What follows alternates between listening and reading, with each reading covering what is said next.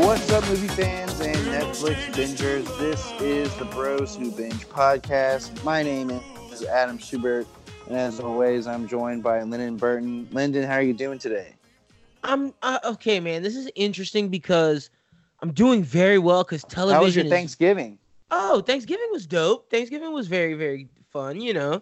Went to like my girlfriend's family's house. Went to my family's house. Went to my dad's mom's house. Like had a bunch of had like 7 plates of leftovers from all these different places, and it was nuts. Best thing, I'd say the best part for me, food-wise, was actually the turkey breast sandwich and gravy the day after. Oh, same, brother. Oh, I did like a turkey breast and like sweet potato combo, and like mashed that together with some barbecue chips. Killer wave. But yeah, definitely a good time. A good Mandalorian episode came out during that stretch. We had the Titans finale that we're going to talk about. Yeah. Harley Quinn. Ooh, such a smash for DC. Kudos to them on Harley Quinn. Solid Watchmen episode. More than just fucking solid, brother. Sorry for my language already early in the show. You're just underselling it. Shout out to DC for that too, and HBO. Damon Lindelof, y'all are killing stuff. That's what. So before you cut me off and ask me about Thanksgiving, that's what I was getting to. Where it's like, bro, in 2 weeks I'm gonna be a sad cookie. Like even though we're gonna have The Witcher and Mandalorian, no more Titans. No more Watchmen. Like we're just gonna have Witcher, Mandalorian, and Harley Quinn, and I guess that's not a bad. I guess that's not a bad way to end the year. Star Wars: Rise of Skywalker, the Jumanji: The Next Level. Oh my gosh! Do not mention Jumanji: The Next Level in this conversation of things to be super hyped for. I mean, I just went out and bought the last Jumanji movie in my, Black Friday tradition of buying movies. Actually, I'll mention that right now. I did. Every year I buy Black Friday movies on the cheap at Target. This year I bought Jumanji. I bought Bumblebee. Okay. Toy Story 4. Okay. Aquaman. Solid. Spider-Man: Far From Home. And probably in the running for one of my favorite movies of the year, Shazam. Real. See, yeah, as long as I've known you, you have been doing that. All right, I was wrong because there are a couple movies I'm excited for come December. Bombshell, the story of the Fox News stuff, the real life sexual harassment thing that took down Robert Ailes, or Ailes, however you pronounce his name. I'm excited for that with Charlize Theron, Nicole Kidman, and Margot Robbie. That's going to be some masterclass in acting, hopefully. I'm excited for Adam Sandler's Uncut Gems because apparently he's getting Oscar nomination buzz. And it's like, whoa, Adam Sandler getting Oscar nomination buzz? Since when? He's a good actor, though. But remember, when we get to the conversation later on, bro, that's the name that I was going to throw out there. Remember that I know that I called this movie's trailer. I was like, yo, Schubert, you watch this trailer? You're like, no, I ain't hear about this. I was like, yo, this Uncut Gem shit is fire. KG's in it, Lakeith Stanfield. Like, this is ill. And they say this might be the best basketball acted movie from a basketball player, like a basketball actor. Or a basketball player acting, they say he might have been the best one because they said KG actually did his thing. So, like, yo, I'm excited for that. As well as, no, I think that's it. Yeah, I think Which movie was that you were just talking about? Uncut Gems with Adam Sandler and Bombshell. Oh, yeah. Margot Robbie, Nicole Kidman, and Charlize Theron. Those are, like, the two I'm excited for. So. Okay, there it is. Yeah. Bombshell. Yeah, Bombshell, my brother. Exactly. So other than that, I don't. There's one that's getting really highly rated. That's got our boy, the Green Arrow, and then his brother Robbie Amell also in it. No, that's called his cousin. Code 8 or it's cousin, good? whatever. I mean, it's got pretty high reviews right now, or it's a 7.7 on IMDb. It's pretty high. Okay, maybe I'll give it a watch. Oh, I think it might be something that's coming out on streaming. It's only an hour and a half. I can't imagine that being in theaters. Gotta watch 1917. Oh yeah, that's my Christmas Day watch for sure.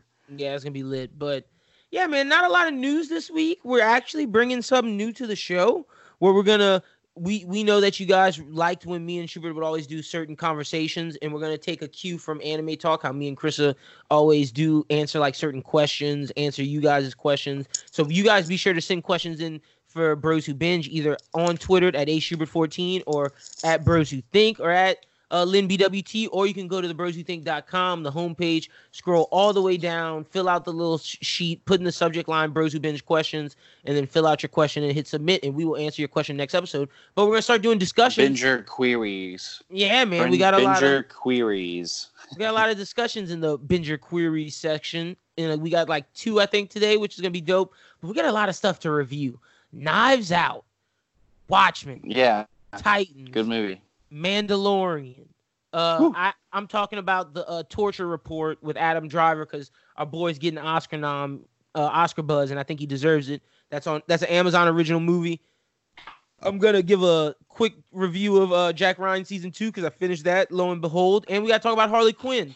So and The Irishman. And oh my gosh, I almost forgot about that. The one that's I know this episode is gonna be just as long as The Irishman, probably. Oh my gosh, don't do that. don't even. But let's get into it whenever you're ready, brother, because we got a lot to get into.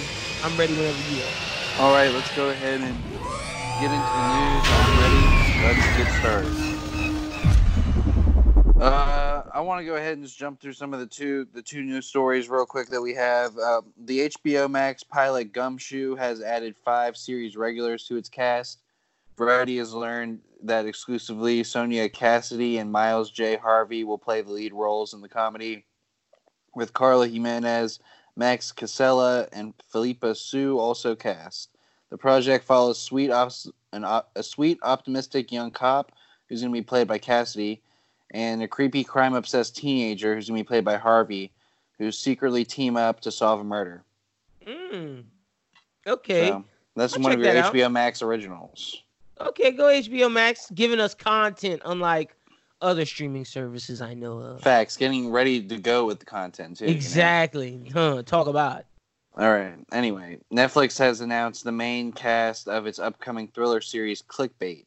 Zoe Kazan, Adrian Grenier from Shout out to Vinny Chase, yo. Shout out to Vinny, bro. Grenier is his last name, my bad. I always look for Vinny Chase in movies, and he's never really doing too much. So whenever he's in something, I always give it a look-see.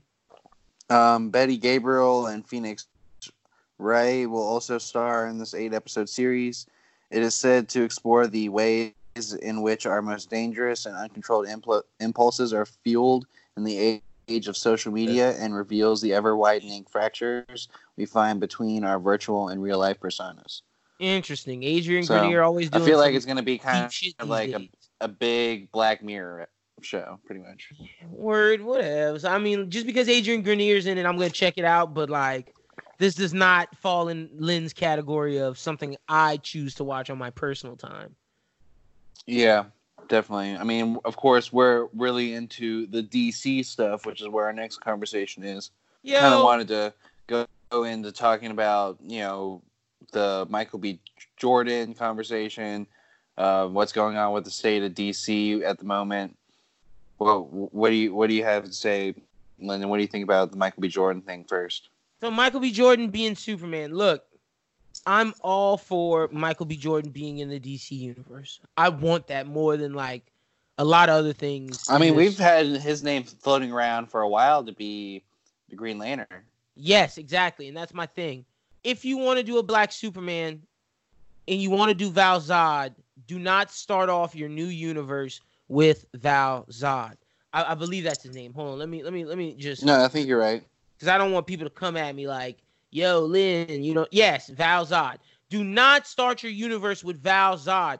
If this is a new universe, you have to start it with Clark Kent. You have to. No ifs, and buts about it. I don't want Black Superman. If you're going to do Michael B. Jordan as a Black Superman-like character, DC has another Black character who's a milestone character, who's a badass named Icon. Yes, ladies and gentlemen, if you've watched Young Justice or even Justice League, you know of Icon. That would be a great pull for Michael B. Jordan. Michael B. Jordan would be an amazing John Stewart. Shit, if you want to upgrade Static's age, let Michael B. Jordan be Static Shock. My point Black is... Lightning. Black Lightning, yes. My point is Superman is a character that is Clark Kent. If you're going to do other versions of it, you have to have Clark Kent established first. I don't want Clark Kent to be an African American. I just don't. There's a lot of great African American lore and characters out there that I would rather see. And if you're gonna say you want him to be Val-Zod, that's cool. But I have to have a Clark Kent in that universe first. Like, I just think there's better characters for Michael B. Jordan to be in the DC universe because I think he would make a damn good John Stewart in the new Justice League. I mean, I agree with that. I think that when it comes to something that's, if you can provide the receipts for it, I'm always down to do it. Like, you know, with the Val-Zod thing, like, sure, I feel like you can provide the receipts for it, but is it really what furthers along the major story of what we're trying to go for here? I feel like, you know, Marvel did this really well. They found a character that was an African American character that really kind of pushed along the narrative right. And that was the way that they chose to choose a black, African American lead. And so they ran with that, and it really worked out. So I think that there's definitely a bunch of different characters in the DC universe that you could use that. And great ones. And great ones, too. Like, honestly, you could make Michael B. Jordan, if you really want to be a godlike character, bro, make him John Jones. Oh, yeah, definitely. Like that, there's so many great characters. I don't think he would be right for that character at all. Me neither, but I'm just giving you other black characters that would work. I think the character that would, because I don't think Michael B. Jordan would be a great Superman if we're being fucking honest. Like, sorry again for cursing. It's so early in the episode, but it gets me triggered. Michael B. Jordan would be best served as John frickin' Stewart. It's not rocket science, ladies and gentlemen. We see this guy's strengths. He's charismatic. He could get a little darker with John Stewart. Make it happen, especially since you're about to bring Hulk people into the DC universe, and we could get a Shira John Stewart relationship. All I know is, when am I getting Blue Beetle? Mm-hmm. And why isn't it now? I don't know, brother. I can't defend that one, my G. I'm not gonna even stunt on you. They need to bring Blue Beetle in, but we gotta set some other benchmarks first. Yeah, there's definitely a lot of essential characters that need to be brought in before there, and a lot of them are African American characters. We need to bring in a Green Lantern. I think that John Stewart is the best Green Lantern, in my opinion. So I would love to see John Stewart in this universe, and also, Black Lightning in a lot of Justice League narratives is a very essential character and could probably benefit in this universe. I mean, he's already had his TV shot, I think, so people are kind of accustomed to the name now. Maybe move it on to the big screen. I don't know. He can be kind of like a Falcon in a sense. Like, you could throw him, like, he doesn't have to start with a movie right away. Like, he could be a Justice League That's character. What I was about to say, yeah. How Falcon's like an Avengers character, and who. You could either put Black Lightning with Batman, because there's a lot of stories with Jefferson Pierce and Bruce Wayne. They're good friends. Jefferson Pierce runs Bruce Wayne's team, The Outsiders. That's a good way to, if Matt Reeves wants to tell a different story. The Outsiders, yeah. The Outsiders would be a great story to tell, but that's us. That's like movie 2, movie 3, but that's us getting ahead of ourselves. But Jefferson Pierce would work. That would be something dope. I don't think they're going to retread Cyborg right away. So I wouldn't want to see Michael B. Jordan as Cyborg anyway, but man, John Stewart is just calling his name, bro. Like I said, it's not freaking rocket science. He could even be if we want to get there, Mr. Terrific. That works as well. Even though Mr. Terrific too. But again, I don't think that he'd be a good Mr. Terrific. Like, there's a few. That's the thing about the conversation we're having. Like, there's a lot of really essential, good DC African American characters, but 100%. Would Michael B. Jordan be good for them? No. Like, Michael B. Jordan really wouldn't even be good for Icon. Like, if I'm being 100% honest with myself, I think no. Exactly, bro. If Michael B. Jordan is going to be any character, it has to either be Jefferson Pierce, and then he's being a specific type of Jefferson Pierce. We're not even getting I'm not gonna say. I mean, I could see him being an older Static Shock too. That's what I'm saying. Like, Static would work, Black Lightning, or John Stewart. Like, I'm looking at, he wouldn't be a good Steel, even though Steel's a great character. Batwing is dope, but I wouldn't want to see him sidelined to being Luke Fox, even though I would love to see Luke Fox in this universe, but we gotta crawl before we can walk, ladies and gents. Yeah, man, it's like there's so many, there's a slew of good characters. I mean, I could see him doing Green Lantern. That's the best one, bro. Like, Firestorm's another option. He could be like Aqualad, yeah, but Firestorm could go either way. But like, I don't think you want to put him as Aqualad. You know what I mean? Yeah.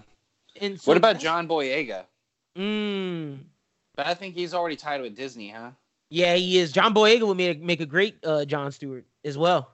John Boyega would make a great Jefferson Pierce, if we're being honest. Sure. Yeah, I think. He would make. I was gonna maybe throw his hat in the ring for Icon. He would. John Boyega would make a great Icon as well. That's what I'm saying. Michael B. Jordan fits a specific type of character, and I just don't think Superman's the one. But we spend enough time talking on circles on Michael B. Let's talk about Hawk people coming to the DC universe. Yes, Hawk people. We got Hawkman coming into Black Adam. We got Dr. Fate coming into Black Adam, as well as the Justice Society of America. Schubert, what's up with Black Adam, bro? Black Adam is going to be like this defining film in the DC universe as we move forward. Or really fail. But I mean, I think that's the thing that you bank on when you're putting The Rock in this. So like, true, bro. I mean, like The Rock is one of the biggest. I would say the biggest action star right now. 100%. I don't disagree. I mean, he brings people to the theater, and I mean, if The Rock is going to be cast in your superhero film, you gotta make it all out. I mean, you gotta go all out with it, and if you want to make this connective, then go ahead and start now, because this is going to be the one that a lot of eyeballs are going to get on. Yeah, true. And look, what a cool way to start. What a cool way to differentiate yourself from Marvel by showing that your universe has had a superhero team before the one everybody's anticipating, and doing it to where they're in a Black Adam movie with The Rock Johnson. That is freaking amazing. Which is an anti-hero movie, which is almost like a Deadpool. Exactly, and they're like the heroes. So like, if it works, my God, it could really work. I mean, it's almost like especially with Dr. Fate too, bro. That introduces magic. Yeah, even though Shazam already introduces magic, but that introduces a real type of magic that could be like. Well, it also gives you the idea of, yes, that's what I was about to say. Getting you to Zatanna, who I think would be a really interesting movie or a series that they haven't explored yet. Would be an amazing show on HBO Max. My goodness, and let it tie to the movie universe. That's so true. Like with HBO Max, I think it's going to give the opportunity for DC to really get that quality TV shows that are starting to move over to the streaming service now. Yeah. And away from the WB era. But as we move away from the WB era, and actually I hear that the ratings aren't that bad for it, but I mean, I'm not watching those shows. Hell no, it's over for those shows. But I will say that they were pretty essential in moving the dial for DC TV. It was. No, got to give them credit. Like bro, especially Arrow. The Arrow universe I watched up until the season with the season right after, what's his name? Adrian. The season right after oh my gosh, I'm looking at him. It was his homie. He blew up with the Mr. Terrific and all them. The villain blew up Lian Yu, and like it was with his son and shit. Whoever the villain was that season, I fell off after that. But if I'm being honest with myself, the fact that DC TV on CW got up to Crisis on Infinite Earths, that needs to be freaking applauded. Where they're doing Smallville, they're bringing in a guy that when I go to, because we're doing Louisiana Comic-Con, like just spoiling shit, but like we'll talk about that a lot later. That there's no time to talk about that now. But Kevin Conroy is a guest at Louisiana Comic-Con. You best believe I'm gonna be there front row trying to talk to Mr. Kevin Conroy. And to say that he has voiced Batman in DC TV on CW has gotten him to play the Kingdom Come Batman. Kudos to you guys, ladies and gents. Kudos to you. We don't know if Mark Hamill's going to appear, but if that happens as Joker, kudos to you again. You have a Lex Luthor in there. You have Smallville in there. You have Brendan Routh Superman. Kudos. Like, what they have done, the movies only aspire to become that. You have to give them props on their connectivity, in their lore building, in their universe building. Whether or not we like the shows or not, what they have achieved is something whether special. You like that lore building and that universe building, they did it. They did it. And like my thing is, I'm not gonna hate on how they built the lore. I hate on how they try to execute some of the lore. But the fact that they did it is 100% amazing. My thing is, if we're getting Justice Society in Black Adam, are we getting a Jay Garrick, the early Flash? That would be dope. Probably so. Are we getting Alan Scott, the first Green Lantern? I don't think we're going to get a Stargirl because she's going to be in the DC TV show. Yeah, the TV show. But if we got a Starman, that'd be hype. We're getting a Hawkman, they said. We're getting Dr. Fate. I'm willing to bet we get Jay Garrick. I'm with you on that because he's a staple. Yeah, I think Jay Garrick will happen, and I think that could be a helpful lead in to Flash at that time because I think that would be a little more established. Do you think Alan Scott's Green Lantern is in there? Because I feel like if Jay Garrick's in there, they gotta put Alan Scott's Green Lantern. I think that's pretty possible. And I also think by that time, because that movie's coming out 2021, 2022, something like that. 2021, brother. It's out with the year with Batman and Suicide Squad. That's what I'm saying. I'm thinking like the DC news at that point is going to be way more established, and they're going to be like, okay, well, we're trying to do a Flash, we're trying to do a Green Lantern, and so this is like a little bit of a setup for them, in a way. Bro, this is nuts. The fact that we're getting Batman, James Gunn's Suicide Squad, and Justice Society of America versus Black Adam in the same year. Like, I'm gonna see Hawkman, whoever Idris Elba is playing. Fingers crossed it's Bronze Tiger and not Vigilante, but whatever. Idris Elba and then Robert Pattinson's Batman all in the same year. DC, if you can execute 2021, sheesh, boy. The tides are, let me not say the tides are turning, but the waves are picking up on this side, ladies and gentlemen. The boat's starting to rock in a good way, too. Yeah, I mean, DC's definitely figuring out what they want to do in the movie space.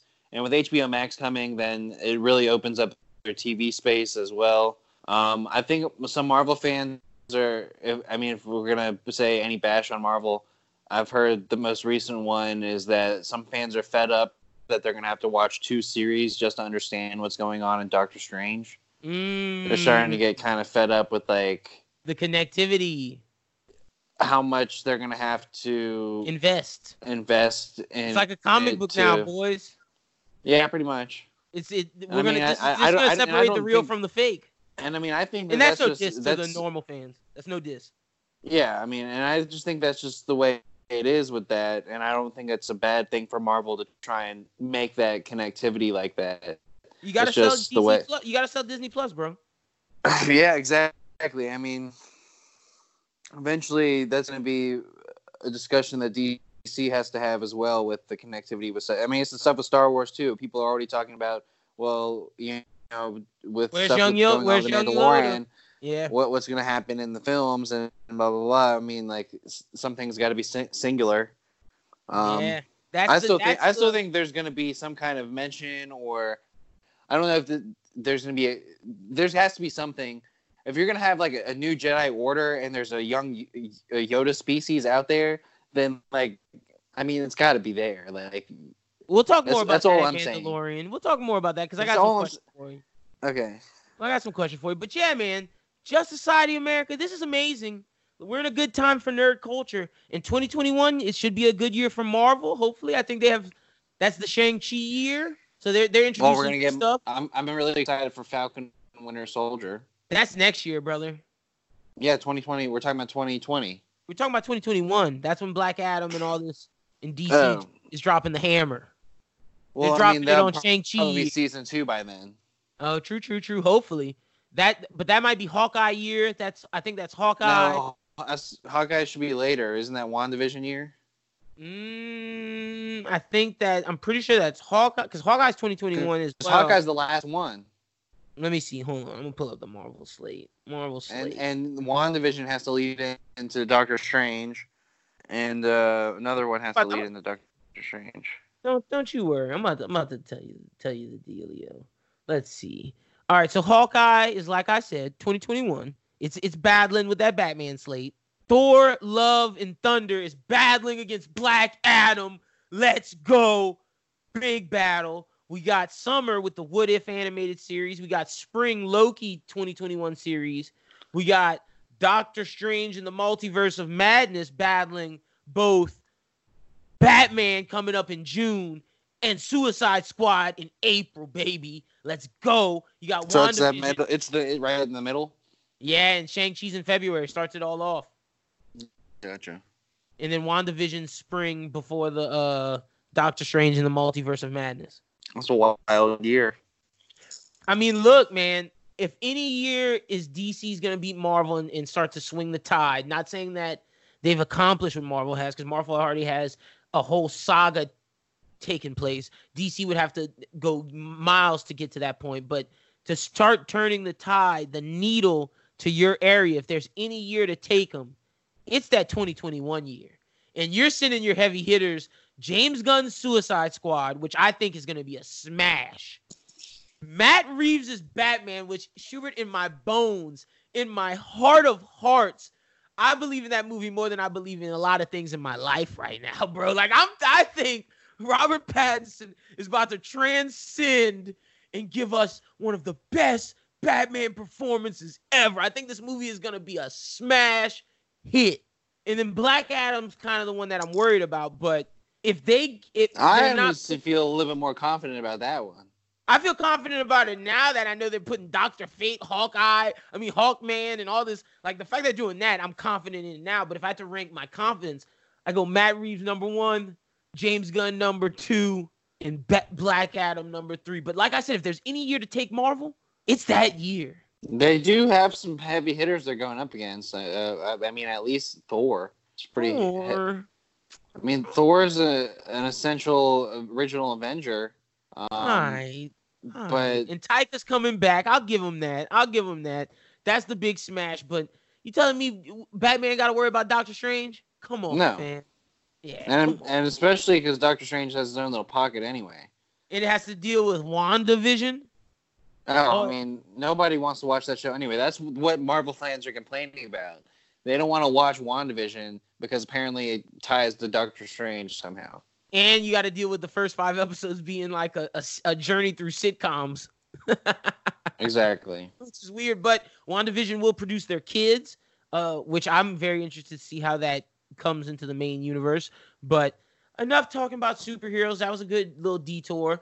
I remember when BVS was on the horizon, and I'm so excited for 2021. Like, I'm looking forward to 2021. Like, were you as excited for BVS?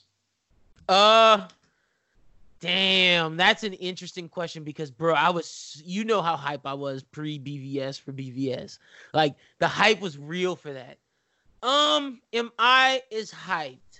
Well, I mean, like, do you think the pieces, like, lined up for you? It was, like, Ben Affleck coming in as Batman.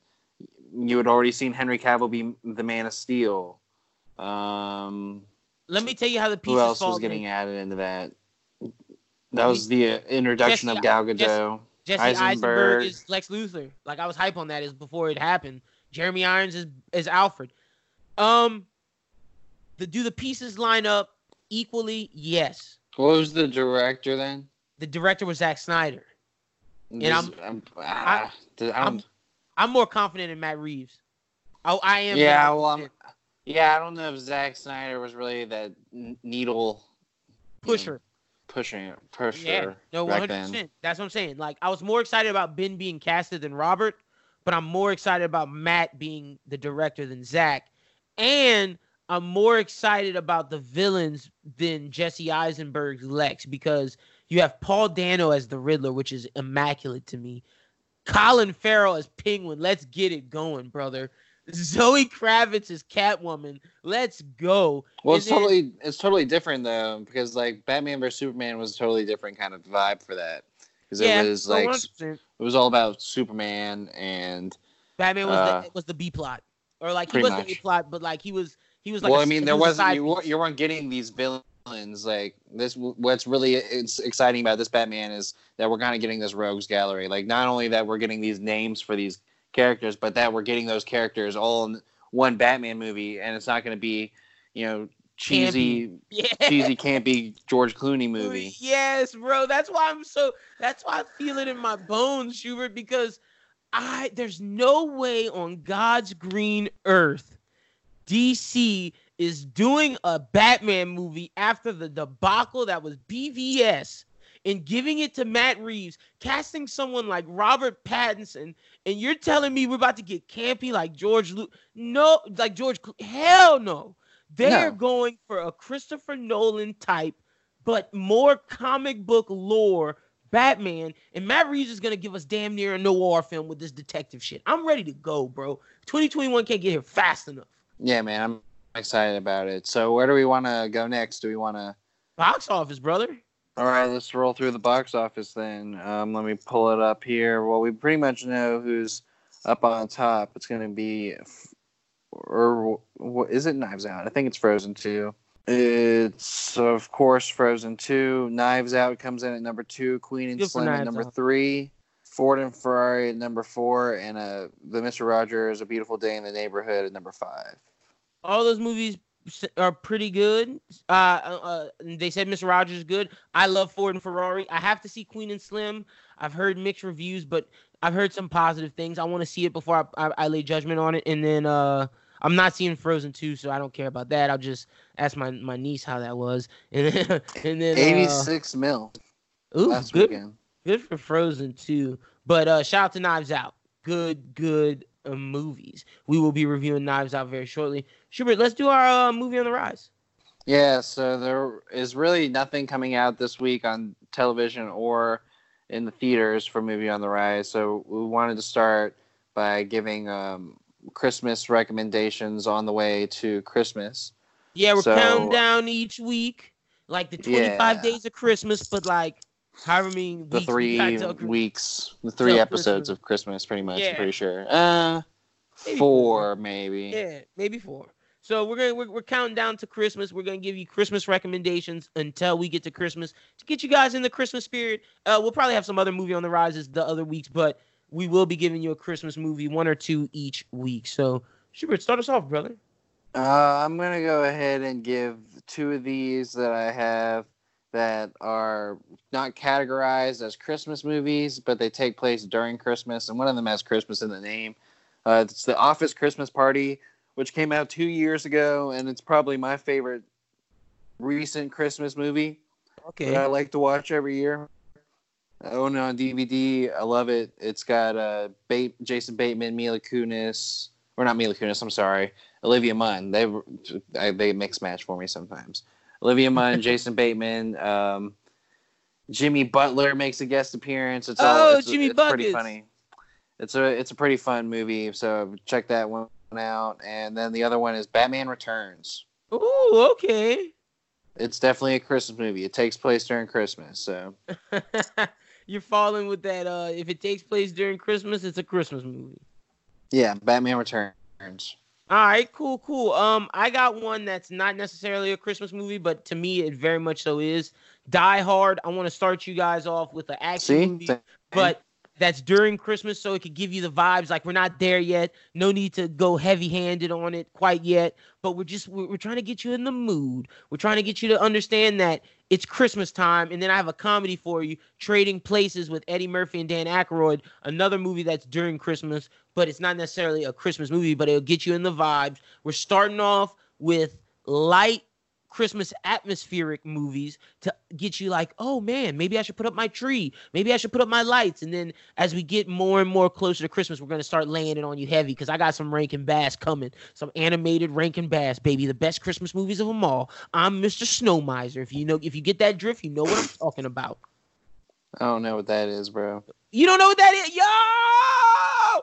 Please, if you know what I'm talking about, a Rankin Bass animated classic that used to play on ABC Family, or you could have the DVD, and the song, and one of the songs in the thing is about, I'm Mr. Snow Miser, or I'm Mr. Heat Miser. If you know what that is, get in Schubert's mentions and tell him he's uncultured. I'm not a big Christmas person, so I probably am uncultured when it comes to Oh, yeah, that's true. I always forget about that. Schubert is the Grinch, lo and behold. Yeah, I love the Grinch. Yeah, no, I know you do. All right, but yeah, those are some of our Christmas movies. We got Batman Returns. Used to be the Grinch, man. I used to be the Grinch. We got Batman Returns, Office Christmas Party, Trading Places, and Die Hard. Watch those movies to start to get you in the Christmas spirit. We're coming on light, and we will get heavy-handed as we go.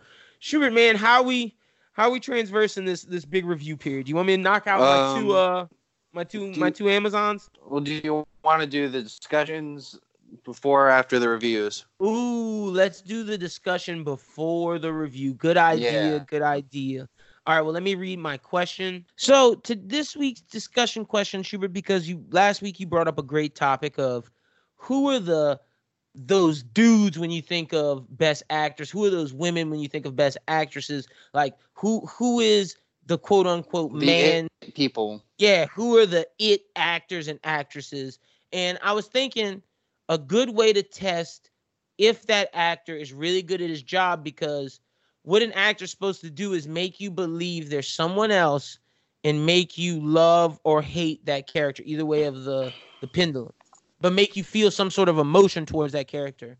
And I thought of, if you can name an actor's characters, does that say does that say something about the actor? And if you can't, does that also say something about an actor? So I wanted to go through some of our favorite actors and see if we can name some of their characters. Or some of the people that we think are big. Yeah, can we name some of their characters? Without looking at Google. We've already said we're not going to look at Google. This is going to be hard, brother. Yeah, it's a little difficult, but it's a good little test of your knowledge there. All right, say I'll say one of your favorite actors. You say one of mine. We're gonna go to first names or last names, partial counts. Yeah, partial definitely counts. I'm gonna say one of your favorite actors' names. You say one of mine, and we'll go back and forth like that. So, all right, I got one for you. Adam Driver. Well, Ben Solo, Kylo Ren. Shoot, I can't even remember his character's name in BlacKkKlansman. Yeah, that's what I was seeing. If you could get it.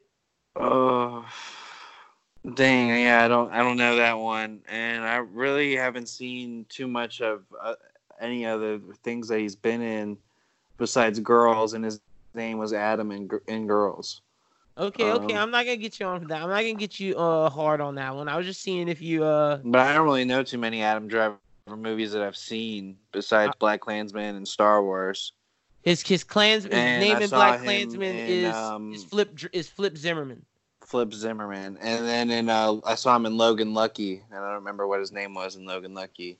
Yeah, I don't know his name in Logan Lucky either. His name in the Torture Report is Daniel Jones. He plays FBI agent. Daniel Jones, future star. Yes. All right. So Schubert, name an actor that you know that I enjoy. Let's see if I can get it. Okay. How about your boy right now, Robert Pattinson, Batman? Oof, that's a hard one. Oh man, Cedric Diggory. I'm trying. Edward Cullen. What was his name in The King, man? Oh my gosh, it was some Prince Charles. I don't think that was it. I think it was Prince Charles, bro. Yeah, I think it was Prince Charles, and I don't know too many other Robert Pattinson movies. Let me see The King. Let me Google this. I'm looking right now. It was the Dolphin, but I don't remember what they said his name was. It wasn't Dauphin Charles. Dauphin just means prince. I know, but I don't. But on IMDb, they don't say like the name. They just say the Dolphin.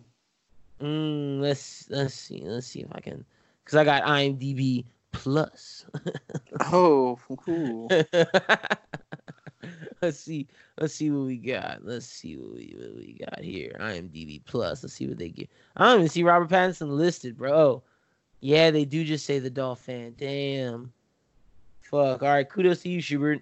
All right, Schubert, I got one for you. Jake Gyllenhaal. Jake Gyllenhaal. Oh, yes, man. one of those Donnie men Darko? in Hollywood. All right. I mean, I don't even remember Mysterio's name. Oh shit. Oh yeah. Well, you know Mysterio, so hey, I'll give you that. I don't know his name in Nightcrawler or Prisoners. I don't even know if I've seen that. Yo, you haven't seen Prisoners? Yo, Prisoners is amazing. His name in Far From Home, Quentin Beck. What'd you say? You said You didn't say Prisoners. You said Nightcrawler. Louis Bloom. Louis Bloom. Okay. Yeah, his name is Louis Bloom. In Prisoners, he's Detective Loki. Damn, I should have known that. And let's see what his name is in Zodiac. Oh, I knew this one. Robert Graysmith. Yeah, I knew that one. So I didn't know the others on that one. So, man, maybe Jake Gyllenhaal's not as big of the man as we thought. Or maybe we just don't know. No, I mean, I don't know if I know enough Jake Gyllenhaal movies. I mean, it's just hard for me to say that I've seen like enough of his repertoire. Like, I think like the kind of actors that we need to be throwing into this category is like, okay, so for you, Will Smith. Ooh, okay. I was waiting for you to give me Denzel, but Will Smith's cool. Hancock. Oh my, I'm looking at him in Bad Boys. Hold on, give me a second. It's gonna come to me. Trigger Mike. His name is Mike in Bad Boys. Independence Day. What is his fucking name? Agent J in Men in Black. Jim West, Wild Wild West. Give me a second. They're just coming to me, and I'm gonna just rattle them off because I know a lot of Will Smith actors. That's what I'm saying. Like, we've seen a lot of Will Smith movies, so Genie, Floyd Lawton, Deadshot. What is his? I don't know his name in Focus. He was Muhammad Ali. I don't know his name in Pursuit of Happiness. Actually, I do. It's that billionaire. God damn it. I don't know his name, but I don't know his name in Independence Day, which is sad. I should know that. Do I know his name in anything else? Shark Tale. Oh, Shark Tale. Damn, that's a Oscar. Yeah. Oh, and he's Hitch. I knew Hitch. Yeah, okay. What about iRobot? Oh, I don't know iRobot, bro. I'm not. Oh man, that's one of the ones that I know for sure. He's Detective Dale Spooner. Okay. Independence Day. He's Captain Stephen Hiller. Yeah. And I was right about Bad Boys. I said Mike. It's Mike Lowry. Trigger Mike. I knew in Hancock he's John Hancock because of the signature, and they told him in the hospital to sign as John Hancock, so he signed his name as John Hancock.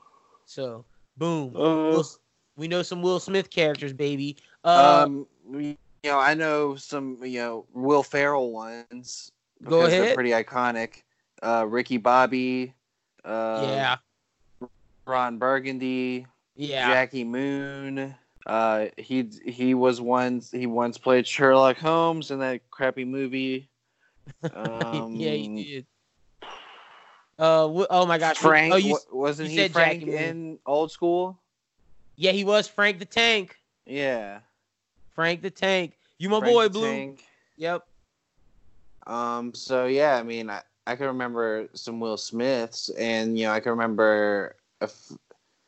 Adam Sandler's, of course, also have to do with his name. That was also the easy thing for him. Be Happy Gilmore and Billy Madison. Comedies are a little more easier than dramas, but I got Denzel, Training Day, Alonzo, Frank Lucas, American Gangster. Let's see, John Q, freaking Malcolm X. Oh, what about in He Got Game? Oh shit! Oh my gosh, I know his name and He Got Game. Jake Shuttlesworth, because he's Jesus Shuttleworth's father, baby. That's it. Let's go. Let's see what other Denzel movies.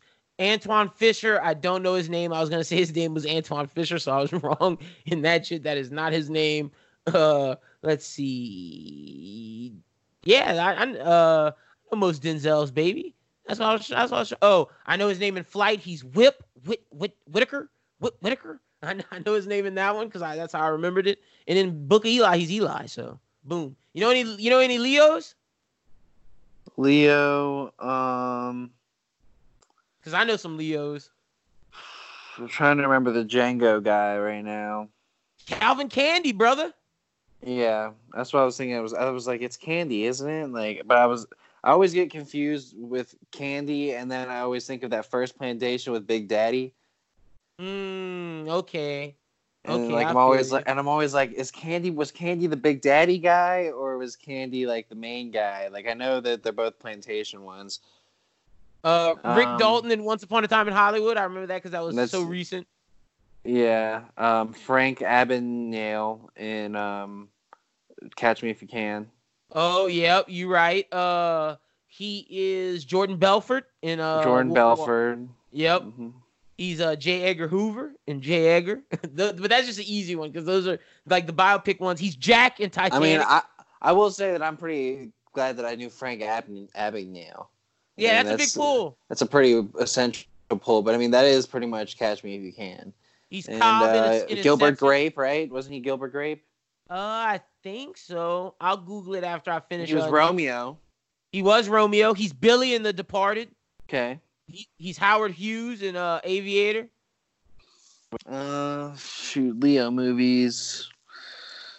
That's really all the ones that I can think of. I'm trying to think. Do I know his name in Gangs of New York? It's some city. It's some like foreign city. He has a foreign city name. Oh, well, I'll look that up for you. It's somewhere in Europe. Amsterdam. Yes, Amsterdam. See, I was close. I was describing it. Shit. Fuck. And his name in The Departed is Billy Costigan. I knew it was Billy. I couldn't freaking remember his last name, but it's Costigan. Yeah, Leo's it's definitely that boy, hard. Man. It's definitely a hard thing to remember. Does that say something about the characters? Does that say something about the actors, or does that say something about the people just not remembering character names? I think it has more to do on the films that you remember the characters' names more than the actors, because sometimes you remember a performance but not the name of the person that they were playing, because that's. We recognize actors by who they are and not by by certain roles.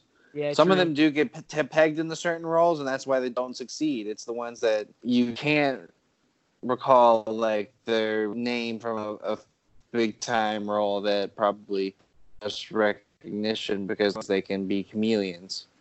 Yeah, true. Like I couldn't name you many what's my guy? I can only name Jim Gordon, but what's my guy's name? Gary Oldman. Yeah, I can't name you many. Besides Sirius Black, yeah, exactly. Besides Sirius Black and Jim Gordon, I can't name you many. Winston Churchill. Ooh, but you all right? That's all right. I'll give you that one. But name any others. I can't name his name in Fifth Element. Exactly. No. But I can give you some Christian Bales, Ken Miles, Dick Cheney, Captain Joseph J. Blocker, because I just watched Hostiles. Bruce Wayne, John Connor, Dan Evans, 3:10 to Yuma. That's one of my favorite movies. I don't know his name in Hustlers, in American Hustle. I don't know his name in that. I'm not gonna lie. He was, shoot. Yeah, I don't know. Yeah, I don't know his name in that, so not gonna lie to y'all. Oh, did you know that Christian Bale was in Shaft, and his name was Walter Wade Jr.? Patrick Bateman from American Psycho. He was in Newsies. I don't remember what his name was though. Wasn't he like no, Newsies isn't a Romeo and Juliet knockoff. I thought it was. No. It's a musical. Yeah, it's its own thing. But yeah, word. So yeah, I'm with you. I think it says more about the film. If the film's memorable, then we'll remember your characters. But I definitely think certain actors, you remember them for their character, and that could be a bad thing. That could be a good thing. It just depends on if you're like, for example, I remember Denzel as Alonzo, but I also remember Denzel as freaking John Q, and I also remember Denzel as Jake Shuttlesworth. So he's kind of a chameleon. Like same thing with Leo. But for someone like, let's see, I'm trying to think of a character actor that I just remember. How about what are you talking about? A character actor? Yeah, that you just only know one character for their movies. They're like a typecast guy. Well, for a while, Terry Crews. Oh yeah, from White Chicks, but I don't know his name. Exactly. Oh, yeah. What was his name in White Chicks? Oh man, I just remember all like things they would call him. I don't even know his name in White Chicks. Or if I got one for you. I only know Michael Cera is Scott Pilgrim. Evan from Superbad. Okay. All right. And that's it. I only know Morgan Freeman is God. You know, you only know Morgan Freeman is God. And the That's all. voice and the narrator of March of the Penguins. Yeah, that's it, brother. Like I know he was in Shawshank, but What, I don't know his name. wasn't he like Little John in some Robin Hood thing? Who knows, brother? All I know is he's God, and that's And important. Bruce Almighty. Yes, Jim 100. Carrey, I don't know if I can remember his character names though. The Mask, Riddler, fucking Doctor Robotnik. I mean, yeah, that's his name, Doctor Robotnik from Sonic. Shout out Jim Carrey. True. But that's a damn shame we don't know his character's name from Eternal Sunshine of the Spotless, whatever that movie is. But yeah, that was definitely Eternal Sunshine of the Spotless Mind. There we go. That was definitely fun to go through, but yeah, actors. Well, I think we kind of went over some of the ones, but like I said, like it's some of the ones that really kind of fit our mold of the movies that we like, that we remember. Like that's what I'm saying, like with the Will Smiths and the Will Ferrells. And can you name any of the Rocks? Because I can do Spencer from Jumanji. No, I can do Hobbs from Hobbs and Shaw. He was the Scorpion King. Let's see if I can do any. Who was he in G.I. Joe? I don't know. Yeah, I think that's all I can do from The Rock, man. I just know him as The Rock. Yeah, exactly, man. I can't do much with different character names. I mean, like I said, it just is with some movies that I remember like certain character names because they're like prevalent into that certain movie. True. Like with like School of Rock, I remember that Jack Black played a character named Dewey Finn, but he went by the name Ned Schneebly or Schneeble. I couldn't give you that one. That's a good pull. So it depends on the movies. 100%. Well, let's jump into these reviews. Yeah. No, I want. Did you not want to do one of the ones that I had? Where you want to go into the reviews? Let's see how much time we got. It's up to you, brother. It's your show. Run it if you want. I thought we were saving for next week. Let's do two of these movies that I saw next year that are coming out that we hadn't talked about. There's this movie coming out that's expected to come out July 3rd of 2020 called Free Guy. I don't know if we've talked about this. It's Ryan Reynolds and Sean Levy's directing it, but it's Ryan Reynolds, Taika Waititi, and Channing Tatum are all and Joe Keery from Stranger Things and a few others are starring in a movie about a bank teller that discovers that he's actually a non-playable character inside a brutal open world video game.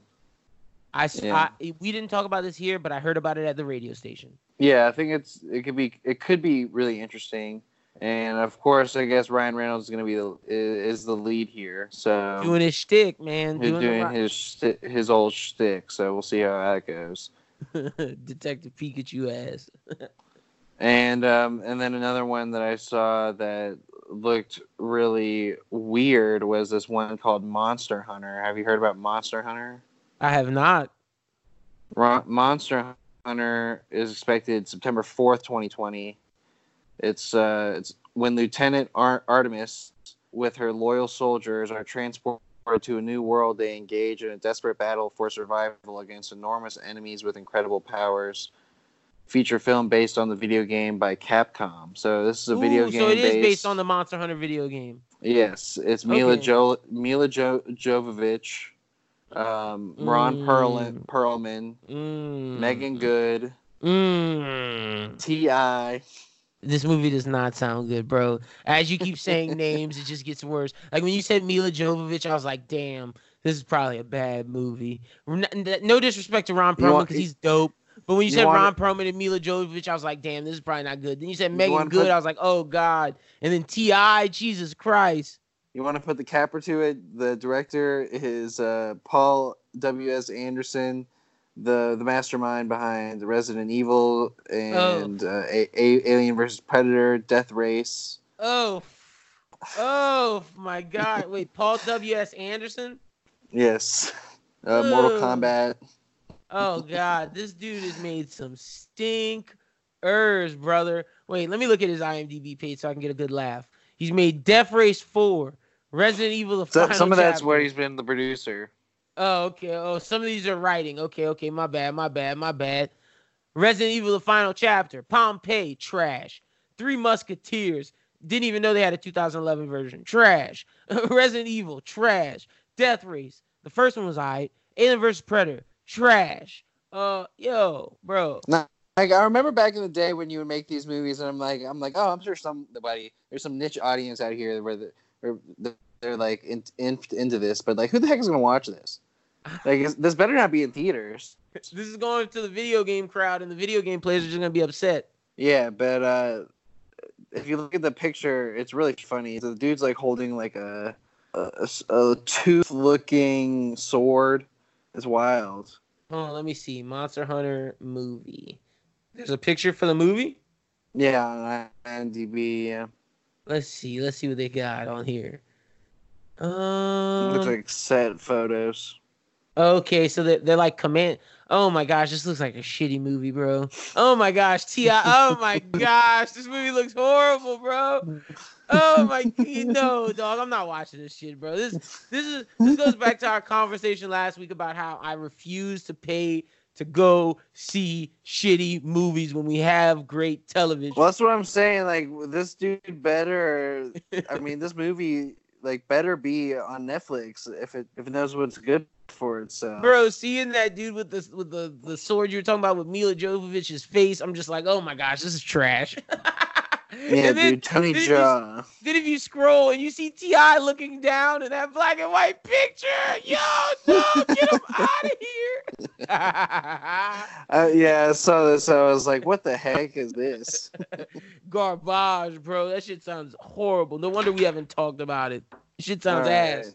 But yeah, those are a couple of movies that I saw that are coming out next year that we hadn't mentioned. One sounds fire, one's a dudder. But why just, all right, well, just for us talking shit, watch Monster Hunter is the shit. Watch Monster Hunter. Watch it be the shit? Yeah. Oh, hell no. That's not going to be the shit. I know it's not.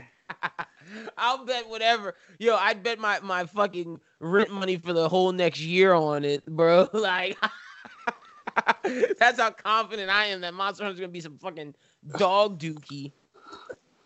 Yeah, I mean, this seems like one of those like straight to DVD things that, like, you know, what's his name? That was the linebacker, Bosworth. The ones that Bosworth would do as like where he'd be the lead role, like that would go straight to DVD. Like who freaking does like movies that are the quality that would go straight to DVD anymore? Like we're either putting it out on streaming and it's got to be like kind of. I mean, I guess they do put out some crap on Netflix that is just like, okay, like why? Like, that's what I'm saying. Like maybe this is one of those movies that makes it on Netflix just because like, what else do you do with that now? Like no one's gonna go buy Monster Hunter on DVD at Walmart. No way. If you do, you're crazy. Yeah. Oh man, that's funny. All right, let's jump into these reviews. You want me to start off with the Amazon shit? Yeah, go for it. We'll go Amazon, we'll go Knives Out, we'll go Irishman, then we'll get into our TV shows. Or we'll go Irishman, Knives Out, whichever way you prefer. But, all right, Jack Ryan Season 2, dope. But glad to see Jack Ryan back. We're going to Venezuela. Basically, my boy Wendell Pierce has a heart problem. He's getting old. We see Wendell Pierce retire, and he's like, Jack, it's time for you to take over at the end of the season. So next season, we're getting probably Jack by himself, like really getting into his I'm an agent now shit. No longer am I like an analyst type deal working on Washington. I got to be in the shits. I thought the villains in this were dope. I love seeing the guy from Bad Boys 2 as Reyes, the president of Venezuela. He was dope. I love the assassin that was in this, Max Schrinkle. He was dope. I love the idea of having a war or like a private corporation that just goes by money that can work either with Jack or work against Jack, and seeing that those guys survive. I want to see Jack encounter those guys again. because we're building kind of the Jack Ryan universe. And when I was watching this, I was kind of looking for characters that will carry over in the next season. The group that I'm talking about that works for this private owned company that's owned by, I believe, Rupert Thorne or Robert Thorne, whatever his name is. That company, I hope to see them carry on because we got to see them survive. A lot of good stuff in Jack Ryan. If you're looking for like, it really felt like the video game. Like each episode's kind of like a different mission, I guess you go on to solve the overall mission. I really enjoyed it, and it gives me vibes of like Mission Impossible, but more realistic and more like, I guess, stakes, because sometimes you feel like Jack Ryan can lose or die, whereas in Tom Cruise's Mission Impossible, you never think Tom Cruise is going to lose. So shout out to Jack Ryan. I can't wait for season 3. Definitely something I suggest people, if you're into espionage and spy stuff, and if you like my boy John Krasinski, definitely check out Jack Ryan. Let's get to the Torture Report. The Torture Report was something that I just stumbled upon, and then comes to find out that Adam Driver's up for some Oscar noms. The Torture Report is a pretty dope movie if you're into political like conspiracies, and you learn about the Guantanamo Bay, but more so the interrogation that they did to people before they sent them to Guantanamo Bay in a post 9/11 world. Basically, Adam Driver is playing this guy, Daniel Jones, who is filing the case against the CIA to saying that they did some unjust and unmoral things when killing, not killing, but when torturing these people, which led to death. And it's just a dope story. And if you're into that political type stuff and seeing real world events, dope. And Adam Driver does a good job acting as well. I can see why he's nominated. I don't think he'll win, but a very good showing for Adam Driver and a good showing for Amazon to put this out. Like, this is good looks by them. Like, they're going for gold in this. Yeah, Amazon Sneaky has that great content. And, they're about to have Maisel start back up this week, I'm pretty sure. So that's going to be big for them. Honey Boy, yeah, is about to be released on there. Aeronauts which is with Felicity from, what's her last name, from Star Wars? I know Felicity Jones. Felicity Jones. Okay, Felicity Jones, and then Eddie Redmayne. That movie's about to come out on Netflix, or not Netflix, but on Amazon. So they got some big stuff coming to Amazon. And yeah, so I'm interested in getting into Jack Ryan. I still have to watch a lot of that. You got to get on, brother. You got to get on. That's the wave. But shout out to Amazon. Let's talk Knives Out, something you've seen a long time ago, and I just saw for the first time. Rian Johnson, it wasn't a great movie. It was a good movie. I thought this movie could have been better. I thought they told us, like, I thought it was interesting in the way that he told his whodunit, where it was, they told us that someone was guilty, and then they had to prove that that person wasn't guilty. I thought it was interesting, but the person that they showed you was probably the bad guy in the first scene was the bad guy. Like, they just tried to get you farther away from it and make you not believe it, but in the end, it turns out it was that. Good twist, I guess, but like, I don't know, man. I don't want to say I was more let down. For me, it was more frustrating that they were trying to make it the chick. Yeah. That they were trying to make it. Which I guess kind of gives some of it away, but only partly. And I mean, screw it. Like, okay, so like now stop. Like, if we're doing reviews here and we've seen them now, so now we're talking about it. Yeah, like, we spoil. Yeah. So like when that chick Marta or whatever was supposed to, when they tried to make her pin her as the thing, I immediately got sucked out of it. I was like, oh. This sucks.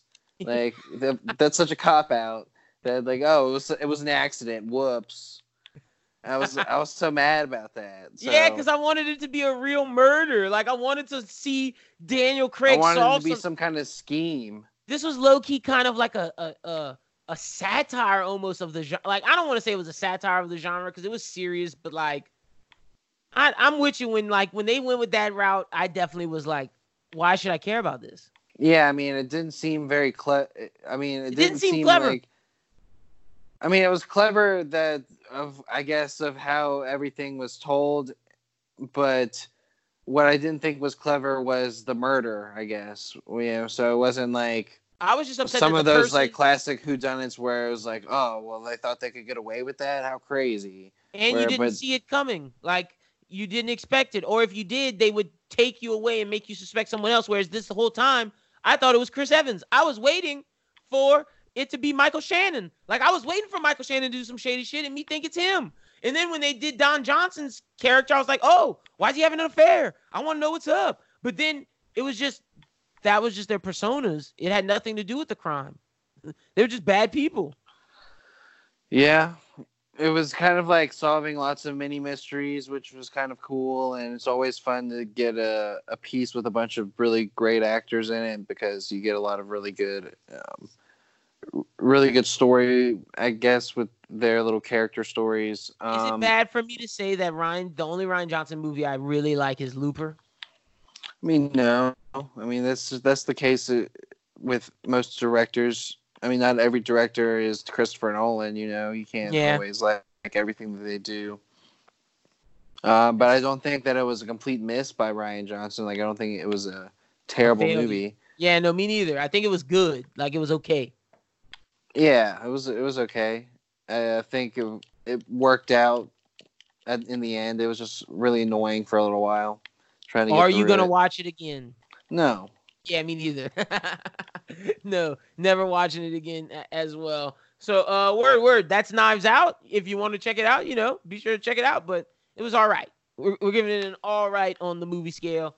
Let's jump to something that I've been hype on for weeks, months, for a while since we started talking about this on the show. We're talking Netflix's The Irishman. Schubert, being that you were kind of one that wasn't too hyped for this, how did you feel about The Irishman? Is it over yet? Is that all you got to say about it? I mean, I thought it was a really good movie, and it was really informative, and it was really interesting because today on the radio show that I had, they actually interviewed a guy who was a Teamsters union leader. Whoa! And knew Russell. That's awesome. In real life. So that was a pretty interesting thing to have listened to this morning. And yeah, man, I mean, a lot of that stuff was really true to form, especially from hearing it from a person who knew the actual people. That's the thing with Scorsese, man. He does his history. I mean, he does his homework, and like, he makes these films very true to form. And yes, this movie was long. I texted you. That was my only complaint about it. I thought there was moments that they could have took out of this movie. I thought there were scenes that could have been cut to get the overall story. And I think there's things that I wish they would have explored a little more and cut some of the other scenes. I'm not talking about the end stuff. I'm talking about some of the stuff that was in the beginning. Like, I wish I would have learned more about the JFK side of all this, what Russell had to deal with, than knowing necessarily about some of the beginning stuff with fucking because Joey they Gallo. were so nonchalantly talking about, like, oh yeah, killing JFK. JFK. Yeah. Like, wait, why isn't anyone talking about this? Is this not supposed to? Is this hush hush? Is that like how it is? Like, we can't talk about it? Like, I want to know. Shit, Jimmy Hoffa had it out for him too. I want to know what's up. Somebody ordered a hit on JFK, and it was somebody messing with Russell Buffalino, and because his pop didn't come through for the mob. That's wild, man. That stuff's wild. Yo, that happened, and that's why I love these types of movies, because they give you that history. But I mean, like, that's real quick. Okay, oh no, go ahead. No, you go ahead. No. You go ahead. I was just gonna say real quick. Got to give credit to the acting. Al Pacino did a phenomenal job. Robert De Niro did a phenomenal job. But my God, Joe Pesci. I think Joe Pesci might have been the unsung hero of this. Like, De Niro and Pacino were the gold standard as always, but Joe Pesci took it to a level I didn't think Joe Pesci had in him. Oh, and that's no disrespect to Joe Pesci. He was so good, because every time you see Joe Pesci as a gangster, I'm not saying that he wasn't good. I think that you downgraded him. I mean, I thought that Joe Pesci coming in there was the one that I was like expecting to do the best job, especially in the role that I saw him in. I thought he hit it well. Like, I'm not like overly impressed with his performance because, like, I feel like he hit his mark. Like, I felt like he hit it right on the nose. And so, like, I'm not overly impressed with his performance in a bad way. I'm just like, I think that he hit it perfectly. I think Pacino did a really good job of making me not even think that I was Pacino. Yeah, Pacino killed. Like, Pacino might have been the best in all of it. Even though I just said Joe Pesci, but Pacino did his thing, bro. Like, Pacino really did. Like, I was like, yo, that's Jimmy Hoffa. Let's go. Yeah, I mean, that felt like Jimmy Hoffa to me, for real. The only person that really, like, actor-wise sucked me out of it was Jesse Plemons being the stepson. I even loved Action Bronson in this. Let's go. I loved Action Bronson in this. Like, I think I had looked down at my phone at that time and I heard Action Bronson's voice and I was like, what? Had to rewind that, bro. Robert De Niro did a good job, of course. Yeah, Robert De Niro did a good job. It was interesting that it was told through his eyes. It was kind of the perfect person to see both sides of the whole equation. I thought his relationship with his daughter was kind of the crux of this story. Yeah, that was a thing a lot of people talked about.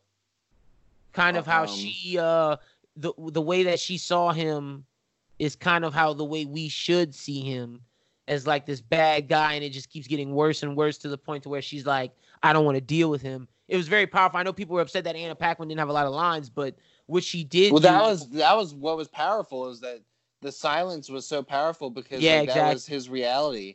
Because we weren't telling the story. We weren't telling Anna Paquin's story. No, we were telling it from. So, we're telling his story from his mouth. And so, from his story from his mouth, what would her words be? Nothing, because that's not what he heard his entire life. Nothing. Yeah, true. Very true. That was powerful, man. And like, I thought it was even more powerful, like how she knew that, like, okay, Jimmy Hoffa might not have been the best of guys, but he wasn't out there killing people. Like, or at least she couldn't tell, and she didn't know he was sending hits. Whereas her father and Russell, she knew. Well, her father was making the hits. Yeah, she knew those dudes were bad. Like, even Russell, though, she knew Russell wasn't a good guy either. Yeah. Like, all that stuff was dope. I mean, I thought when she was dancing with Jimmy Hoffa, I thought she was going to tell him, because, I mean, like, those dudes were obviously, like, talking, like, smack, and she was like looking at them talking smack. She knew, bro. Like, every time you saw Anna Paquin or Peggy looking, she knew what was going on. She knew that it was some killing about to take place. Definitely. But, so nah, man, go Scorsese, man. This was a good movie. I enjoyed it. Yeah, and I'm not even knocking it for the length. Like, I think that a lot of it was needed. I would probably cut 45 minutes. Like, I'm thinking that there was like a good little bit in the middle there. Yeah, that's why I'm with you. I don't think that we needed to be doing the back and forth, because eventually we caught up to it and there was still an hour left when we caught up to it. So I was like, then why do we even do the whole back and forth if it didn't even lead up to the entire thing? But we didn't need to go through all the Jimmy Hoffa stuff. No, I get that we had to go through all the Jimmy Hoffa stuff, but I don't get why we had to like worry about them taking cigarette breaks on the road and then being like, oh yeah, remember that gas station over there, bro? Yeah, that's where it all began, bro. And I'm like, why don't you just start the story from the beginning? Like, no, I'm with you. I feel you on all that. No, and like, started from the beginning. And I feel like for a movie that's supposed to be this 3-hour epic, like a Godfather, there would be a little bit more of an action from time to time, but it was a lot of talking. And like, the whole like de-aging thing was great and all. But at the end of the day, I could still tell it was old guys. It wasn't as good as I thought it was gonna be. So it was just the mannerisms of their movements, and I was just I can't buy this. When you see him next to Ray Romano and Bobby Cannavale, it's like, I know those dudes are the young dudes. Like, you could tell. Like, you just could tell. Like, when they tried to give Robert De Niro blue eyes with his dark black hair, I was like, bro, you can still see the wrinkles of his old face. Yeah, when like they had like the young girls around, and like I was just like, they're like 30, 40 years older than these dudes. And Al Pacino always looked old. Always looked old. So that's what I'm saying. Young. No, that de-aging shit didn't work. It wasn't nothing crazy. Joe Pesci looked the same through that whole fucking movie with his He neck. did. Looking like a turkey neck, bro. Damn. Yo, I love Joe Pesci. Let me not even do that. Like, respect to the God, bro. Like, this movie was awesome. This is something that I suggest you watch. Yeah, I think a lot of people have gone out there and watched it too. Will I watch it again soon? Maybe not. But see sometime next year, might click it on. this is one of those gangster movies that I'll check out every now and again because, like, well, and I think like what's good about this, and also like with The Godfather as well, is that it's very sequential. So it is something that you can turn on, leave on, like have it going on throughout the day, kind of deal, and you can pop in and watch it at certain times. yes, as long as you know what's going on in the first And part. especially that it's so accessible with Netflix. True. I agree with you. This was a success. Can't wait to see what Martin Scorsese does next. But we know we're not getting something from De Niro, Pesci, and Al Pacino all together again. They said this was their last hurrah. What a good way to end their careers together. Not saying that they're all going to stop, but just them together as a trio. Don't think we're going to see them too much. I would have liked to see more Harvey Keitel, but I get it. It was more so about Pesci, Pacino, and De Niro. Ray Romano did a good job as well. I like Bobby Cannavale. Same thing for him. A good future conversation to have is who would we want to now make some of the great trios? Like Young Boys? Yeah. Like, Damn, who would we want to see? Like, I feel like right now, one of those things that people would want to see is like a movie that features like Christian Bale, Leonardo DiCaprio, and like Daniel Day-Lewis, even though he's out of it, you know? All right, wait, let me give you somebody that's in it. It's Christian Bale, Leonardo DiCaprio. If I'm gonna throw a brother in there, Denzel would be great. But if I'm going like the trio white dudes, Christian Bale, Leo, man, who would be that third? Jake Gyllenhaal would be a good third in that, bro. Jake Gyllenhaal would be a damn good third. What about Matt Damon? I think they would outact Matt. No offense to Matt. Matt would have to come. It would have to be the right character for Matt to be in. What about Brad Pitt? Ooh, Brad could be good. It's kind of a Brad-assance with that Once Upon a Time in Hollywood. I'm kind of digging Brad Pitt's work now again. And you know, and I was going for like the three white trio there, but you know, if we wanted to mix and match with that, I feel like you would have to put like a Joaquin Phoenix. But I don't know if I want to see them three in a movie together. Ooh, if I'm mixing and matching, give me a Denzel, a Leo, and a Joaquin Phoenix movie would be fucking immaculate. That would be an interesting movie. Yeah, well, I mean, I definitely wanted to do an old trio African American one with Denzel, probably. That would be a good one right now. Who you going with Denzel? Because you gotta get somebody that's powerful as powerful as him. You going Idris? I don't know if Idris is there. Or Forrest Whitaker? No, probably like a Sterling K. Brown. Ooh, young boy. Okay. Young boy, but I feel like he's making like a big push. Big push. Are you going Mahershala too? And yeah, probably Mahershala would be the third. Ooh, if you want to get some people of the same age, replace Denzel with Idris, and I'm with you. All right. That would be a good, like, solid three. Idris, Mahershala, and Sterling K. Brown. That would be great. Yeah, man. Trios. That's something that I would love to think about and talk about another day. And, you know, because that would be something we need to study for a little bit, because there are some people that are already kind of grouping together. Oh, Ben Affleck and Matt Damon. You know, Ben Affleck and Matt Damon, Leo and, well, no, I wouldn't even say Leo's really been paired up with people. Leo's kind of just he's been pairing up with, like, Leo's been one of those guys who has paired up with a lot of really great players. Yeah. Like, he's been in movies with Brad Pitt, Tom Hardy, and Jamie Foxx and Tom Hanks and Christoph Waltz and Daniel Day-Lewis. Daniel Day-Lewis and Gangs of New York. Yeah. Shit, he was with Matt Damon in The Departed and Jack Nicholson. That was Martin Scorsese, great film, and Mark Wahlberg was in there. So I mean, there's definitely been some out there. Saying. There's some people who have like rapport with each other who do a good job. Like I'm trying to see. Because I mean, like that's what we're talking about with the Pesci and De Niro and Pacino is like they've had rapport in the past, and like this is not their first time they've come together. You know? Yeah. See, Christian Bale has done stuff with Damon. He's done stuff with Bradley Cooper. He's done stuff with Gosling. He's done stuff with Wahlberg, and he's done stuff with Jackman. Yeah. So I'd like to see Christian Bale do some stuff with some other peeps. That'd be dope. He's also done stuff with the Tom Hardy. Yeah, he's done stuff with Tom Hardy. True. Cillian Murphy. Yeah, well, that whole crew. But nah, I think our closest thing to like the De Niro stuff is the Damon Affleck. We just off of the top of my dome. I would love to do some studying because man, a Bradley Cooper Christian Bale movie with throwing a good third, that's a solid trio. Well, I mean, that's already something that's been going on. Like when I was thinking Christian Bale, that was one of the immediate first things I thought of was American Hustle with Bradley Cooper's in that too. Yeah, no, I'm with you.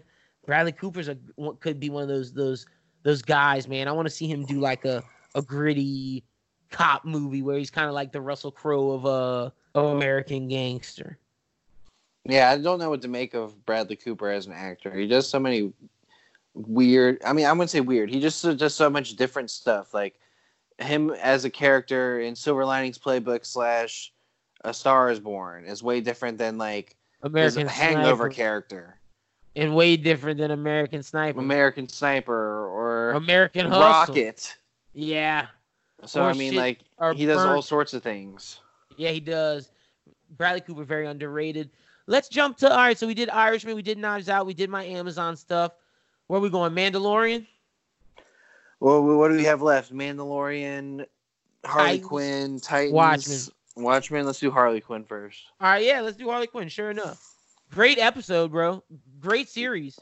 Yeah, I would say that this Harley Quinn series cartoon is the Batman villain-centric show I never thought I needed. Would you say that this has potential to be the best show DC Universe has put out? Yeah. Yeah, I was waiting for it because, man, episode 1 was just so good. And if they continue on that path... It's just real. I mean, it's just like, it's so unfiltered real. Like, we're not trying to, like, cut any corners. Like, this is what... It's Rick and Morty, but with DC characters. You can't beat that. Like... When I saw that dude's knee explode in his head, I was like, yo, they're going there. And they're dropping F-bombs left and right. And I love how Batman is still featured, but he's like, he's not our main character, so we're not following anything that has to do with Batman, but he's there serious. Because he's still a part of the world. And what's up with Drunk Jim Gordon, bro? Like, well, that's my favorite part, bro. Drunk Jim Gordon is the best because apparently Joker, this is like post him. Killing Joke? Yeah, this is post Killing Joke with the Barbara being paralyzed. They mentioned that in the episode. Yeah, they did. Yes, they did. So he's drinking. Damn. And that's why Batman was like, come on, Jim. Get your shit together. Yo, that was hilarious. Funny, yo, my goodness. He's like, I'm not playing with it. I swear. And just Kaylee Cuoco. Shout out to Kaylee Cuoco, man. Who knew she could be a dope Harley Quinn? Yeah, I like it. I dig it a lot, man. Like, I dig the dynamic with the Joker, and I dig that he's still kind of I don't know how much of a role he's going to play in the future episodes. Like, I'm interested to see where it rolls from here. Yeah, I'm excited to see the Legion of Doom stuff next. Yeah, I mean, they're totally going there with like who's going to be out there. You know, we see Ivy right away, Riddler. We see a lot of more of the characters Bane that are in. Yeah, that's what I'm saying. Bane, like in Arkham Asylum. And they're making fun of the Tom Hardy voice, which is hilarious. Yeah. Jesus, man. So this is like the satirical. I think Rick and Morty in DC is a very good example. Like, I think that was a good, seems like good description. 100%. So shout out to Harley Quinn. I will be watching this week to week. This is something I'm not off of because I don't have a comedy right now, and this is kind of filling that comedy void.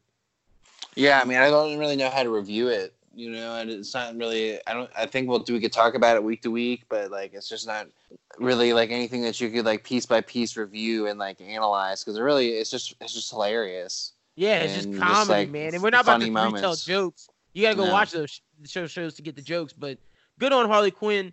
Like we said, this could potentially be DC Universe's best show if they continue the pace that they did with the pilot. It's definitely the best show in DC Universe. Like no doubt in my mind, 100%. Well, let's jump to Mandalorian, brother. Episode 4. It was your least favorite episode, huh? No, I mean, I think it was a pretty hotly contested episode amongst the base, but I think this is one of my favorite episodes, actually. Oh, yeah, you liked it. It was my least favorite episode. Yeah, I think that a lot of people are giving it an unfair shake. I don't really know why. I think it does a really good job of telling a small story, but also carrying our further plot. I mean, I Yeah. think that everything was necessary, and there's lots of convenience in the show, which is just the way Star Star Wars Wars works just sometimes. yeah. No, I'm So, with you. I The mean, I really did feel like from a basis of feeling like Star Wars, I felt we were in Star Wars the whole time. I felt like we were in Star Wars, but it whereas the first three felt more cinematic, this one kind of felt like we were watching a TV show. This was the first one that felt But I like a mean, I don't TV. understand that. I don't understand that critique. I just think it felt more so like watching a Rebels episode where it felt small, whereas the other ones So did felt. the second one, and so did the first one. The second one gave us moments that were cinematic moments that kind of covered up for that. The first one, I give it to the battle, but you're right. The first one did feel like that. But that's why I give Rick Famuyiwa a credit because he showed like you pay homage to Indiana Jones with the scene with the Jawas when Mando jumps on when they're running along the edge. You pay homage with all the Western stuff where he's battling the box, and then we go in and get the first Force moment. Some of that stuff was just cinematic where I don't necessarily know if this episode had any cinematic feels to it. I don't know. I felt like the night in the woods was pretty intense. We're at least getting to the major battle, like the Red Eye Imperial Walker. Badass. I mean, I thought that was pretty intense, pretty cool, and I thought that a lot of the storytelling and building went really well. I thought Gina Carano did the best acting job of her life. Yeah, she did a good job. Like, I'm not hating on my critique with this is, and that's not even a shot at Bryce Dallas Howard. I'm just saying how the episode felt. But nah, Gina Carano killed it. I want to see more of her character. Like, I'm surprised. I wish Mando would ask her to join the crew. I think that they're definitely going to cross paths again. She's already confirmed in season 2. Oh, okay, cool. So, I mean, there were lots of really small moments that really worked. I thought a lot of the comedic moments hit. Like it was all very Star Wars humor. Even some of the stuff with the bartender, I thought was hilarious. And Baby Yoda sipping his little broth while they're fighting outside. I thought the fighting scene that was very. It reminded me immediately of like Samurai Champloo. The whole episode reminded me of an episode of Samurai Champloo. Yeah, they had Lone Wolf and Cub moments. They had Bebop moments. Like, this show is kind of what we said in the beginning. Like, I mean, and I saw people arguing on Twitter: is it a Western? Is it a samurai Japanese show? No, it's both, man. It is both. It takes it does what Bebop and what Trigun do, and what Champloo does. It takes elements of a lot of heavy elements of the East, but then it takes elements of the West and fuses them together. And that's what this show does. And that's kind of what I wish movie Star Wars would do more of. Whereas the original trilogy accomplished this more so than the new trilogy does.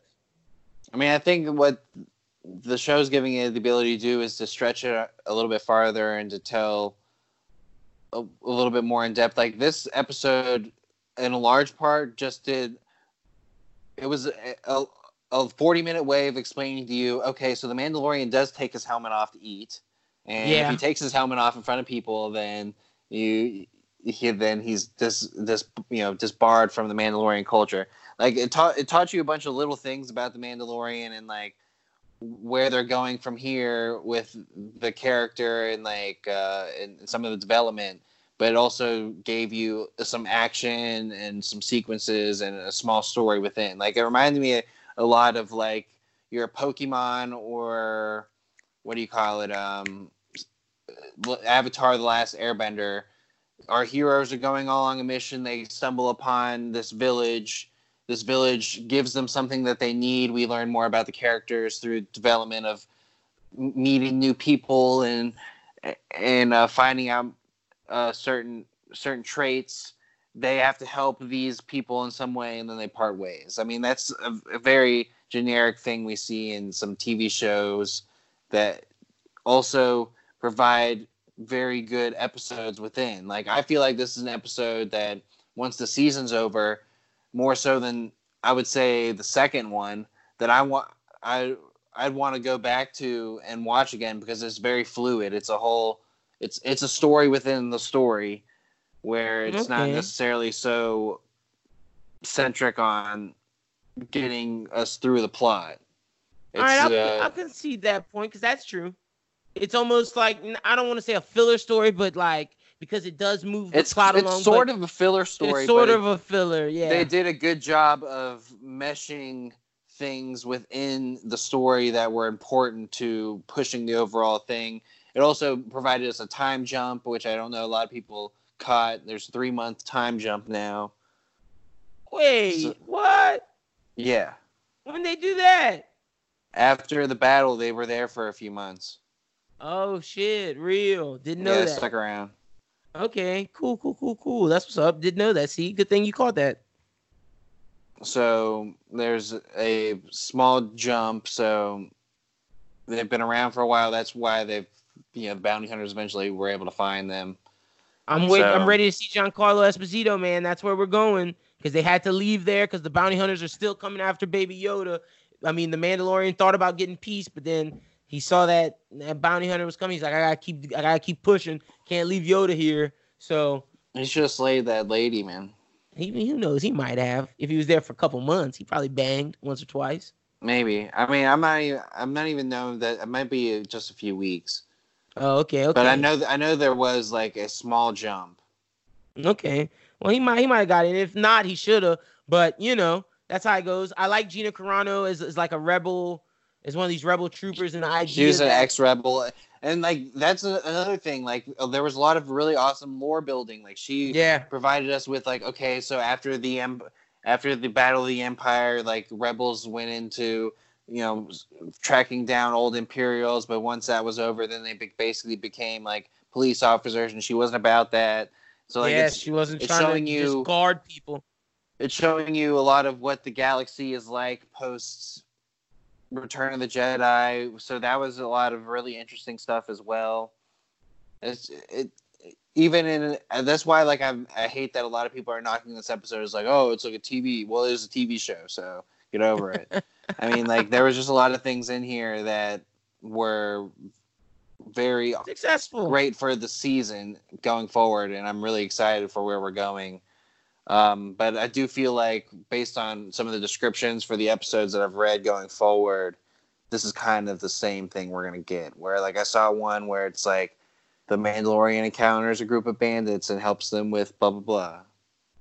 Okay, so we're on these solo missions that have a thread that ties everything together as we keep moving on these solo missions. Very Cowboy Bebop-esque. I believe so, and I think that a lot of these people are gonna thread back into the main story, like Gina Carano, and probably maybe even the guy. Weathers. You have Carl Weathers. I mean, I even think Nick Nolte too. Maybe Werner Herzog. Well, Werner Herzog is definitely so good. I mean, unless he got killed in that Mandalorian raid. Yeah, I don't think he got killed. So, word. I'm excited for episode 5, man. Keep going on, Mandalorian. I'm ready to learn Baby Yoda species because if you read the episode descriptions, you know that's coming. Eventually, hopefully. Yeah, so give us some explanations. All right. Didn't you say you had some questions? I'll save them for next week because, like, I think you kind of answered them. You kind of answered most of them. Oh, okay. I'll save some of the lore stuff for next week because we got to jump to Watchmen, brother. Yikes. This show is such good writing. They told us that Cal, I'm jumping straight to it, ladies and gentlemen. Cal Abar is Dr. Manhattan, ladies and gentlemen. WTF, what the fuck? That is a bomb on top. Like, they showed us that from the beginning. Like, if you look back to the conversation that Yahya Abdul-Mateen had with his children when he was like, there's no God. Like when he was explaining his idea of God. Oh, yeah. Straight Doc, like Schubert. No, there's so much. The fact that Laurie Blake found him so attractive and was like, why would you leave that man? Like all of that mirrored each other and like they led us to that slowly and slowly. And then if you look up like background information, why did Yahya Abdul-Mateen have to get as ripped as he was for Black Manta when he's just a stay-at-home husband? All the signs were there, brother. Like, that was such a good pull. And I know we didn't call it, but we talked about, I remember specifically we talked about in one of the earlier episodes because old black man said he could be Dr. Manhattan. And we were like, what if Dr. Manhattan transformed into a human? And we were like, that's possible. So like, boom, this has happened, bro. That shit's nuts to me. Good going, show. Good job, Damon Lindelof. Yeah, and they explained like because for a while we thought that he was on Mars, and then there was that whole Laurie Blake episode where she's talking into the thing, and we assume that like they're making the messages, and you find out that all of that is BS. Yo, that hurt my heart for poor Laurie, bro. I was like, oh shit. Yeah, damn, it does kind of hurt, but it also makes you think like they heard her having those conversations that maybe they dropped the car. Yeah. Ooh. Good connection, Schubert. They knew where she was. Yeah, no, they definitely did that. Yeah, no, 100%. Yo, and she's in the shits right now because she goes and tells Judd's wife that like she knows what the hell's going on. Oh, that was a crazy scene. And she's why did like, Laurie move, bro? Like when she pressed that button, like the chick was pressing the button. Like why is she just still sitting there? I was like, what are you doing? Yeah, I was like, get up. Obviously, she just confessed and like she's trying to like do something. Like get up and arrest her. You just looking at her like why are you pressing that button? Why are you pressing that button? What will that do? Oh my gosh, that was so foolish. Now your ass got caught, bitch. And yo, Schubert, my prediction of creating a new Dr. Manhattan came out to be true. It just wasn't Jeremy Irons. That's true. It's the 7th Cavalry trying to take Cal and make someone else and make Joe Keane Dr. Manhattan, the senator. What, the senator? Yeah, bro. I thought the senator was going to be the president and someone else was going to be Dr. Manhattan. Because that's why they were like, president. We want because Laurie Blake was like, "Well, you're gonna make him president," and they were like, "President? We're gonna make him something more than a president." Shit. Yeah, and they're trying to make him Dr. Manhattan. Great pull. And then we find out that Lady True and old black man Hooded Justice Will Reeves knew that that's what they were trying to do, Cyclops, and they're ganged up to go against them. So it's True Industries and that gang versus Joe Keane and his gang trying to make Dr. Manhattan. I wonder what the hell that clock's gonna do. Yeah, that's a true statement. And also we learned a little bit more about Lady True as well. We learned that her daughter's not her daughter. That's her mom. It's like her mom cloned. And I have a theory. I'm putting it out there. Ozymandias is her daughter. Is her father, brother. That's her father. Because she said, because Angela was like, so if that's your mother, who's your father? And she was like, he'll be here. And then they flash over to the statue of Ozymandias. Get out of here. And why does she have an old, like Laurie Blake was like, why do you have an old statue of him? And she was like, because that's what he is. And she was like, huh? No, she said like, in my culture, the elders are revered. Some shit. And Laurie Blake was like, oh, all right. But I'm willing to bet $100. I'm not going to bet the house. But I'll bet $100 that Ozymandias is her father. I'm willing to. Black Swami stamping. I'm going with it. I think that's the case. But then when you find out all this stuff. Speaking of Ozymandias and his old fart box. Yo, that was hilarious, bro. That dumb scene. Ozymandias, we still don't know what's going on with him. He's just on trial. They found him guilty, and that's pretty much for him. But I was about to say the whole figuring out that the nostalgia, how to cure it was with elephants and how an elephant never forgets and how elephant has great memory. Like, I thought that was great pulls. And then when you find out that the true emblem is an elephant, yo, like, what great writing, brother. Yeah. And then the fact that Sister Night loses everybody that she's coming, like she loses all her family member, the trauma. Oof. Like Will Reeves, she lost everybody. Yeah, man, like that was wild for her. Like it was interesting going back into her past memories in this, and also seeing like, you know, this 51st state of Vietnam, which is kind of interesting. Seeing how they hate Dr. Manhattan. Yeah, I mean, I would assume so. And then seeing the duality of Angela, where she's like her father and wants to wear a uniform and be a cop, but also like her grandfather because her grandfather was a cop. But being more so like her grandfather for wanting to be a vigilante like Sister Night, who she ends up becoming. Yeah, like I thought her interaction with her grandmother was a really interesting one, and it's kind of sad that it ended so quickly for her, because that would have been an interesting life probably.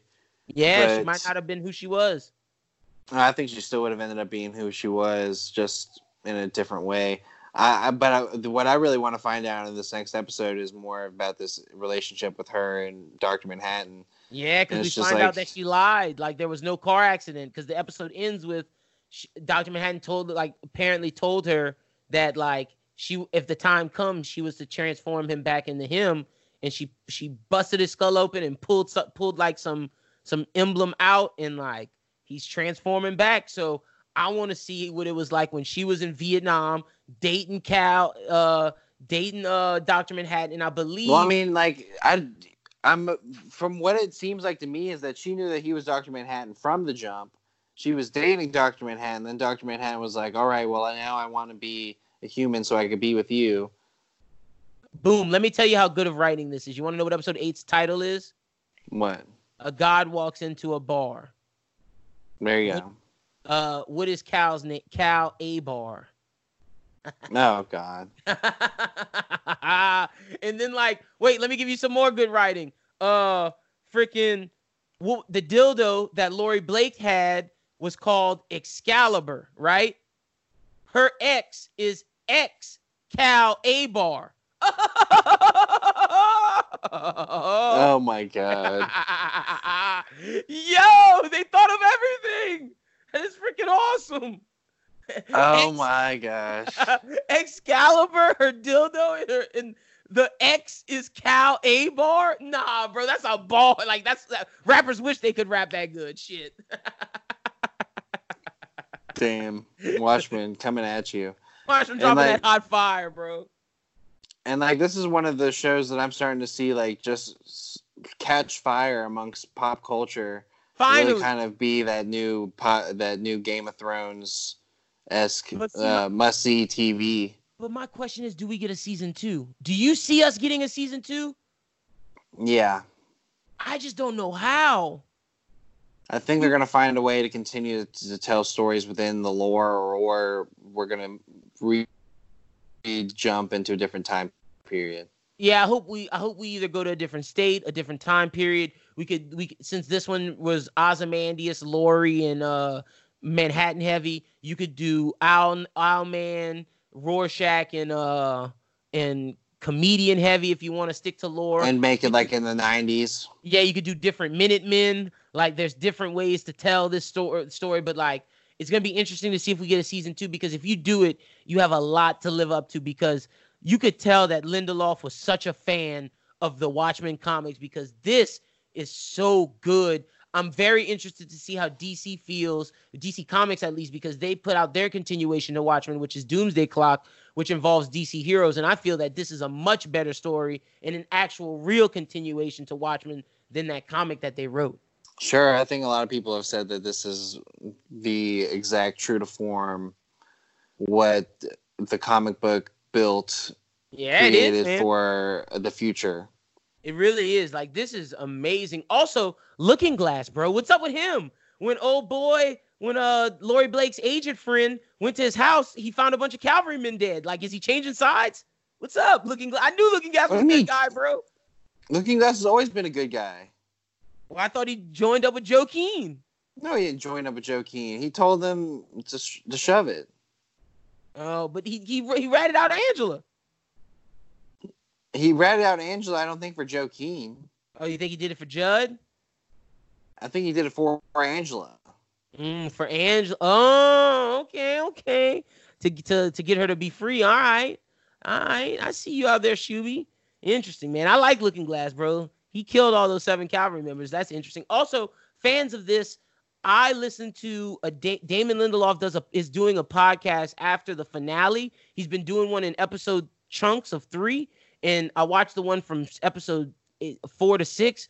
Great insight into what he was doing when he was writing. I can't wait to listen to the finale. HBO puts it out, and he's going to talk all about it. Maybe if there's a season 2, so be on the lookout for that, because I'm going to talk about that after we watch the finale. Also, there's extra content, because if you read the Watchmen comics, inside the comics there were like excerpts from different characters to kind of broaden the world that weren't necessarily connected to the main story, but it just were to connect everything and to broaden that perspective on that character. And HBO has done that with not Laurie Blake, but Laurie Blake's young agent, and he's writing articles about what's going on that's giving insight from his perspective. And I read one of them, and boy, does that put you down a rabbit hole. It kind of answers my question on how much they could go more for season 2, but it's just like, it's good extra building to this show. Cool. Yeah, definitely got to check that out. Man, yeah, you can check it out. Just Google the PD Files. Did you also know that for The Irishman, they have bonus features? I didn't watch it, but it's at the end of it, huh? Yeah. Yeah, I need to check that out. Yeah, I heard that that's definitely worth checking out. Yeah, I need to definitely check that out. But so, do we move on to Titans now? Yeah, man. And I know I sound sad, and I kind of tried to hide my emotions in the beginning. Schubert, am I bad to say that this wasn't a good finale? Is that wrong of me? I don't know if it's wrong of you. I mean, it wasn't. I think that it was underwhelming, and it's not just us saying that. I've talked to other people who've seen it, and they were kind of underwhelmed, and that they agree with me that it was kind of mismatched the way that they just set it up. It should have been flipped around. Yeah, like with like Cadmus and Deathstroke.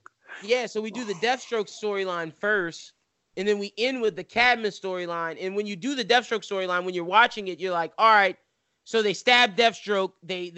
Dick comes out as Nightwing. He's fighting. Rose kind of fights with him, which I don't feel was warranted. Like, okay, she joins Dick, cool, but I thought she was mad at Dick about her brother. How did she find out about the Jericho stuff? Whatever. But they end up fighting Deathstroke.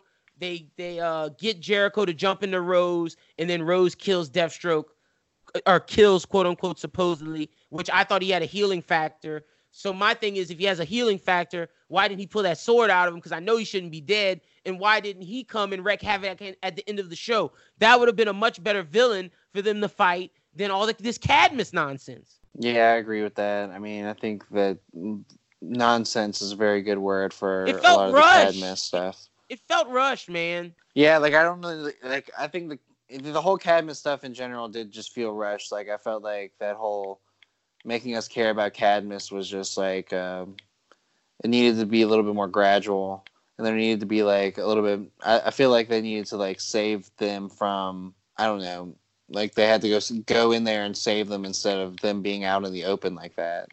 Yeah, like I wish they would have saved them and then like maybe not healed them. Maybe save healing them to next season. I don't know. Like they could have. I don't know, man. But like, I just felt like Deathstroke was shortchanged. Like, yeah, the battle with him and Dick was great, but that was at the beginning of the episode, and we got that done with pretty fast. Like all the Dick Nightwing Deathstroke battling was dope, but I just felt like that's all you gave me. Damn, and you set this up all season. I expected more. Yeah.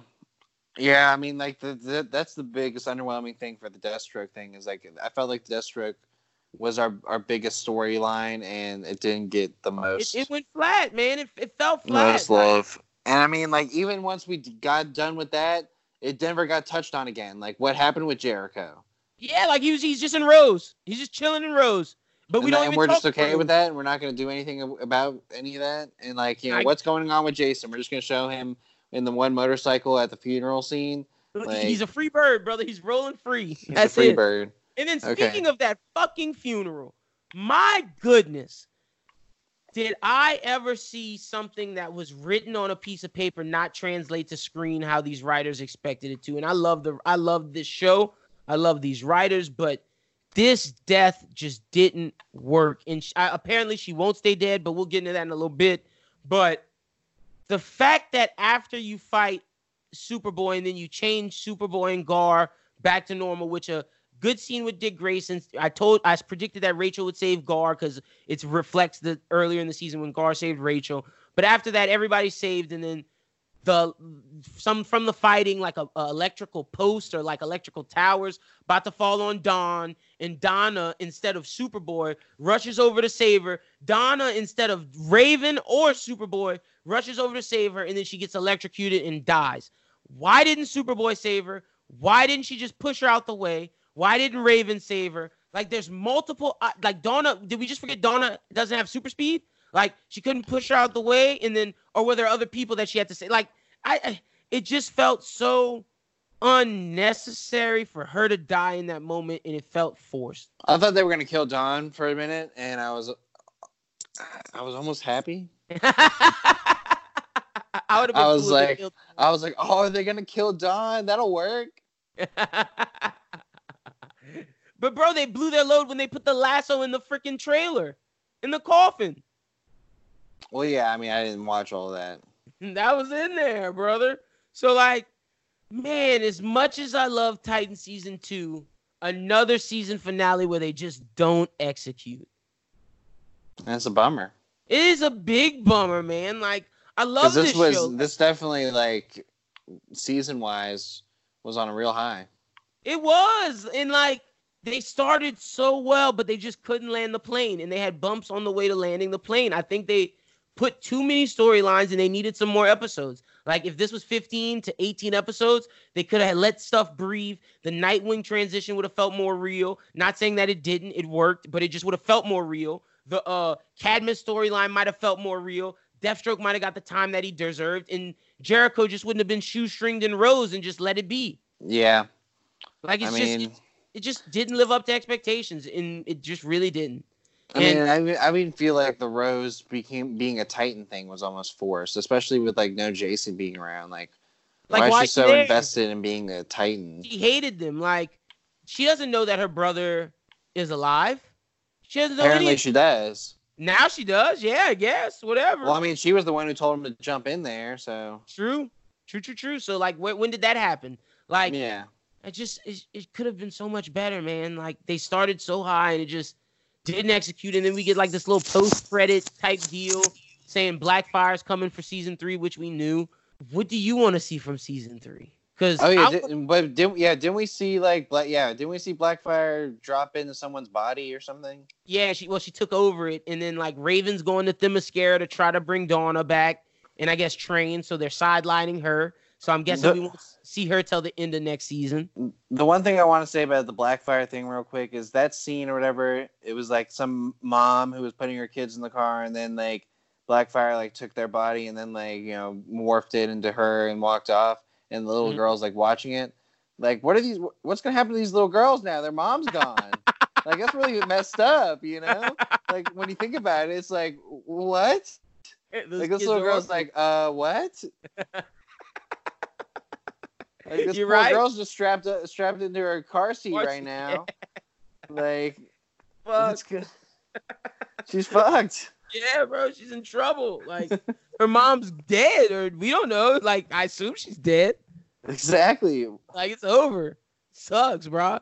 But maybe she's a hero in training. Maybe Bruce Wayne will pick her up. Maybe so. But yeah, also with what you were saying, what was the second thing that you were saying? Raven got sidelined.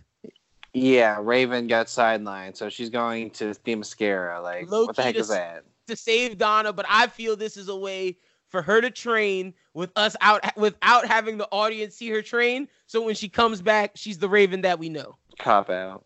Yeah. Definitely, 100%.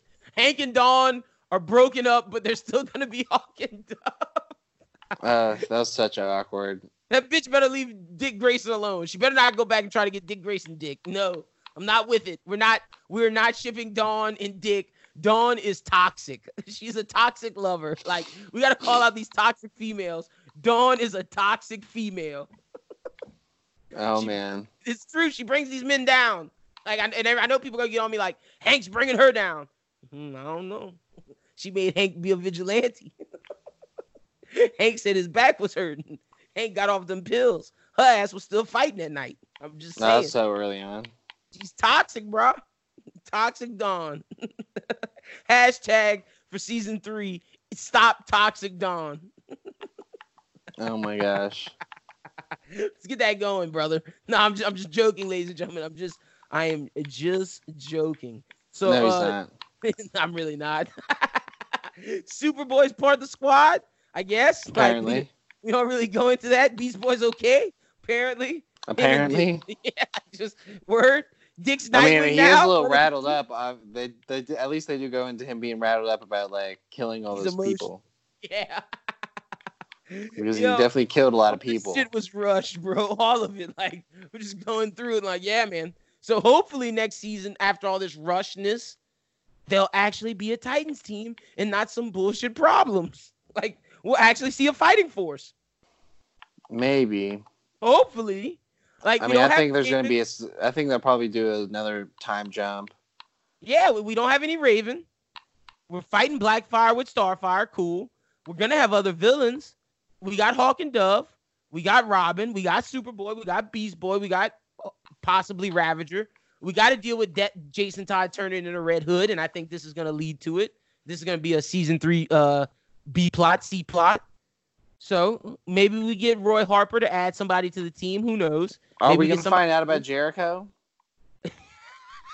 I don't know, bro. Is Jericho just done now? I have no idea. It's him and Rose are like the Wonder Twins, but they just take place in Rose's body. Sometimes Jericho pops out. Sometimes Rose pops out. You never know which one it is. So messed up. Let me say this. This show better land next season's finale and most of next season, or I might have to start reconsidering titles and giving this like some CW level stuff. Like, well, no, because it's not CW level. It's better than that, but like, man, does it not execute some stuff? Like, my goodness. Yeah, and like stuff that like should be an easy fix. Easy. Like, I thought they got the hard part stuff right. Yeah, exactly. Like, it's some things where it's like, come on. You don't have finish to be the layup. too smart. Like, yeah, that's my thing. Like, they were trying to be too smart with some of this. Why did Donna have to die? No one had to die. You could have just sent her back to Themyscira. Like, Jesus.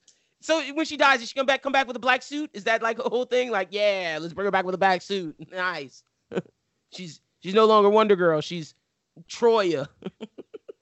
Troya the Destroyer. With her black suit and her fist of fury. Like, what are we doing here, Titans? Come on, man.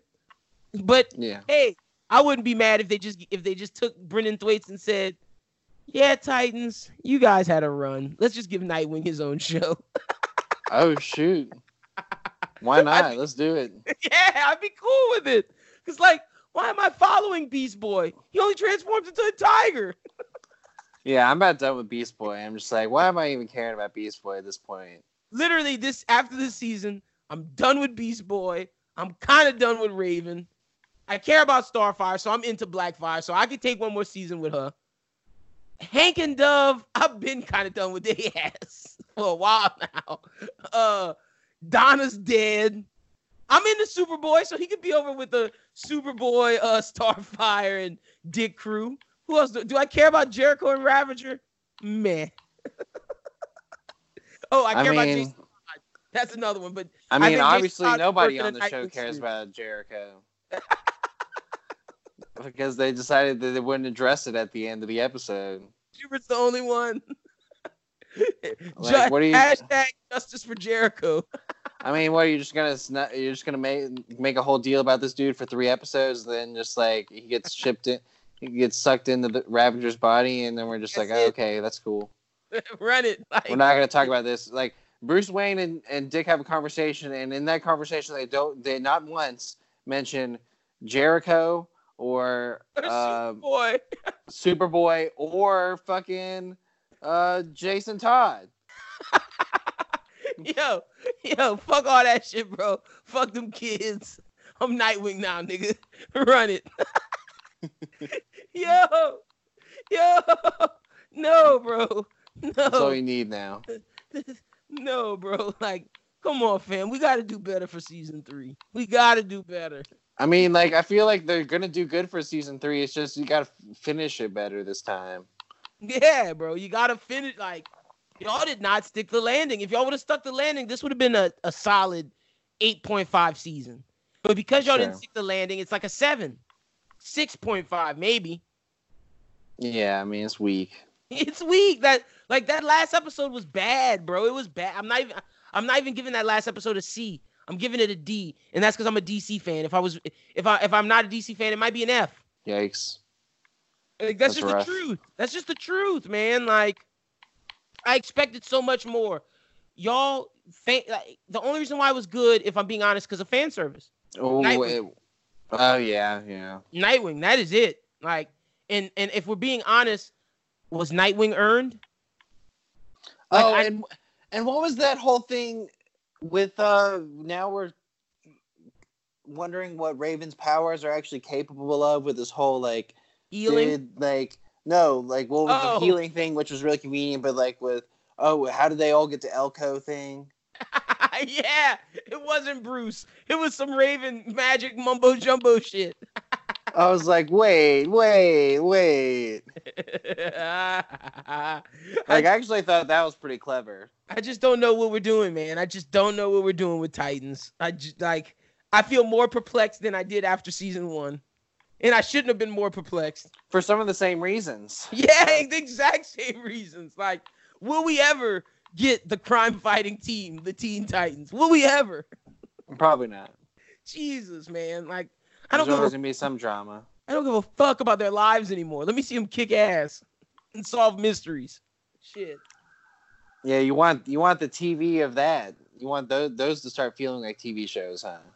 Yeah, man. Jesus. Like, I need some stuff, because like Doom Patrol did it well, but like, come on, fam. Like, if you're gonna give me action and say this is an action show, and then you kill off Deathstroke within the first 15 minutes of a 45 to an hour show, what are we doing here?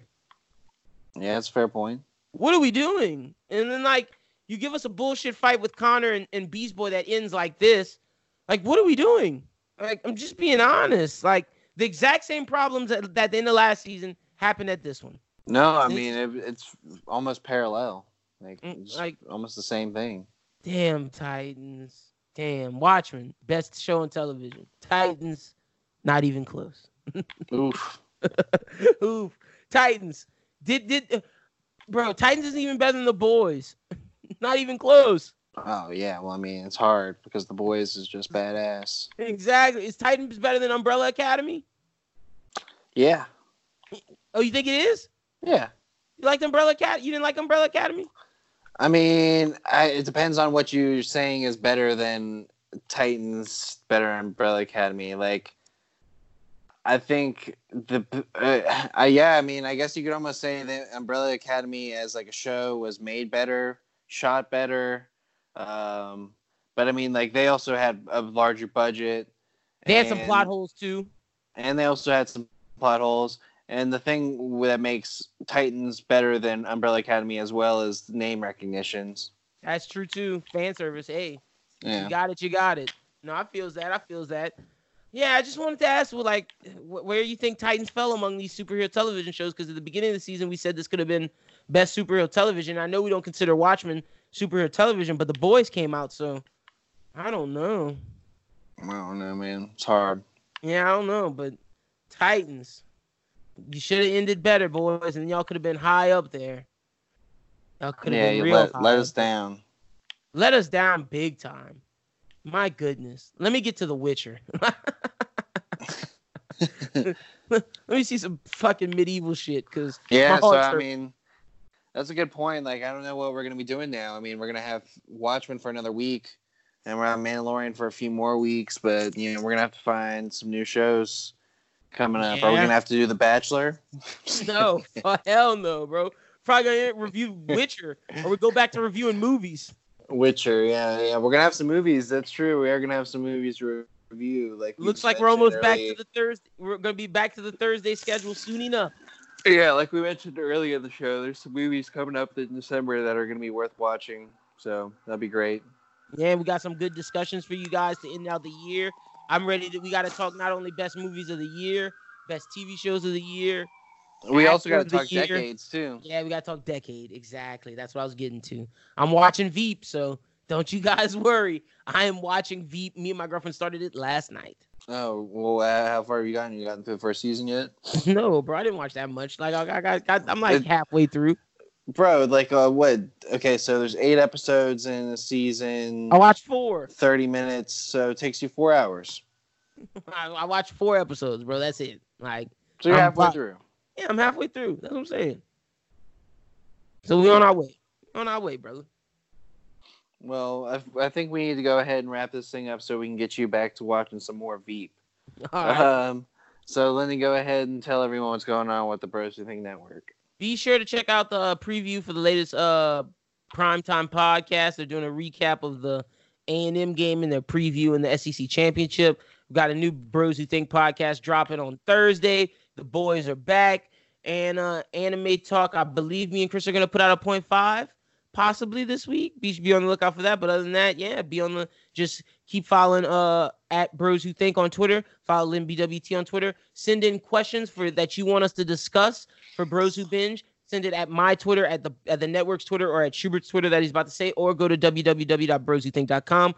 On the homepage, scroll all the way down, put your first, last name. You can make up a name if you want. Put in the subject line Bros Who Binge question, or Binger's inquiry or Binger query, and then put your question and we will answer it on the next show. All right, yeah, my Twitter and Instagram, so that we have that all together, is aschubert14. Definitely be sure to reach out to us. Definitely check out everything that's going on with the network. We had that hiatus last week because of the Thanksgiving holiday, so I'm excited to get back into the swing of things with Bros Who Think and Bros Who Ball and everything that's going on with us. Sports is wild right now. Yeah, sports is wild right now. It's wild in football, and now we've also got basketball going, and it's pretty much at full swing even in the college basketball. Yeah, so it's fun. Your team's out of it now. We're talking about what, football? Yeah, brother. Y'all are done. My team is already out of it. Y'all talking about firing Saban. Oh my God! No sane person is talking about that. Did you see me get in a Twitter argument with some Arkansas fan today? No, I didn't. I'm gonna check it out after this.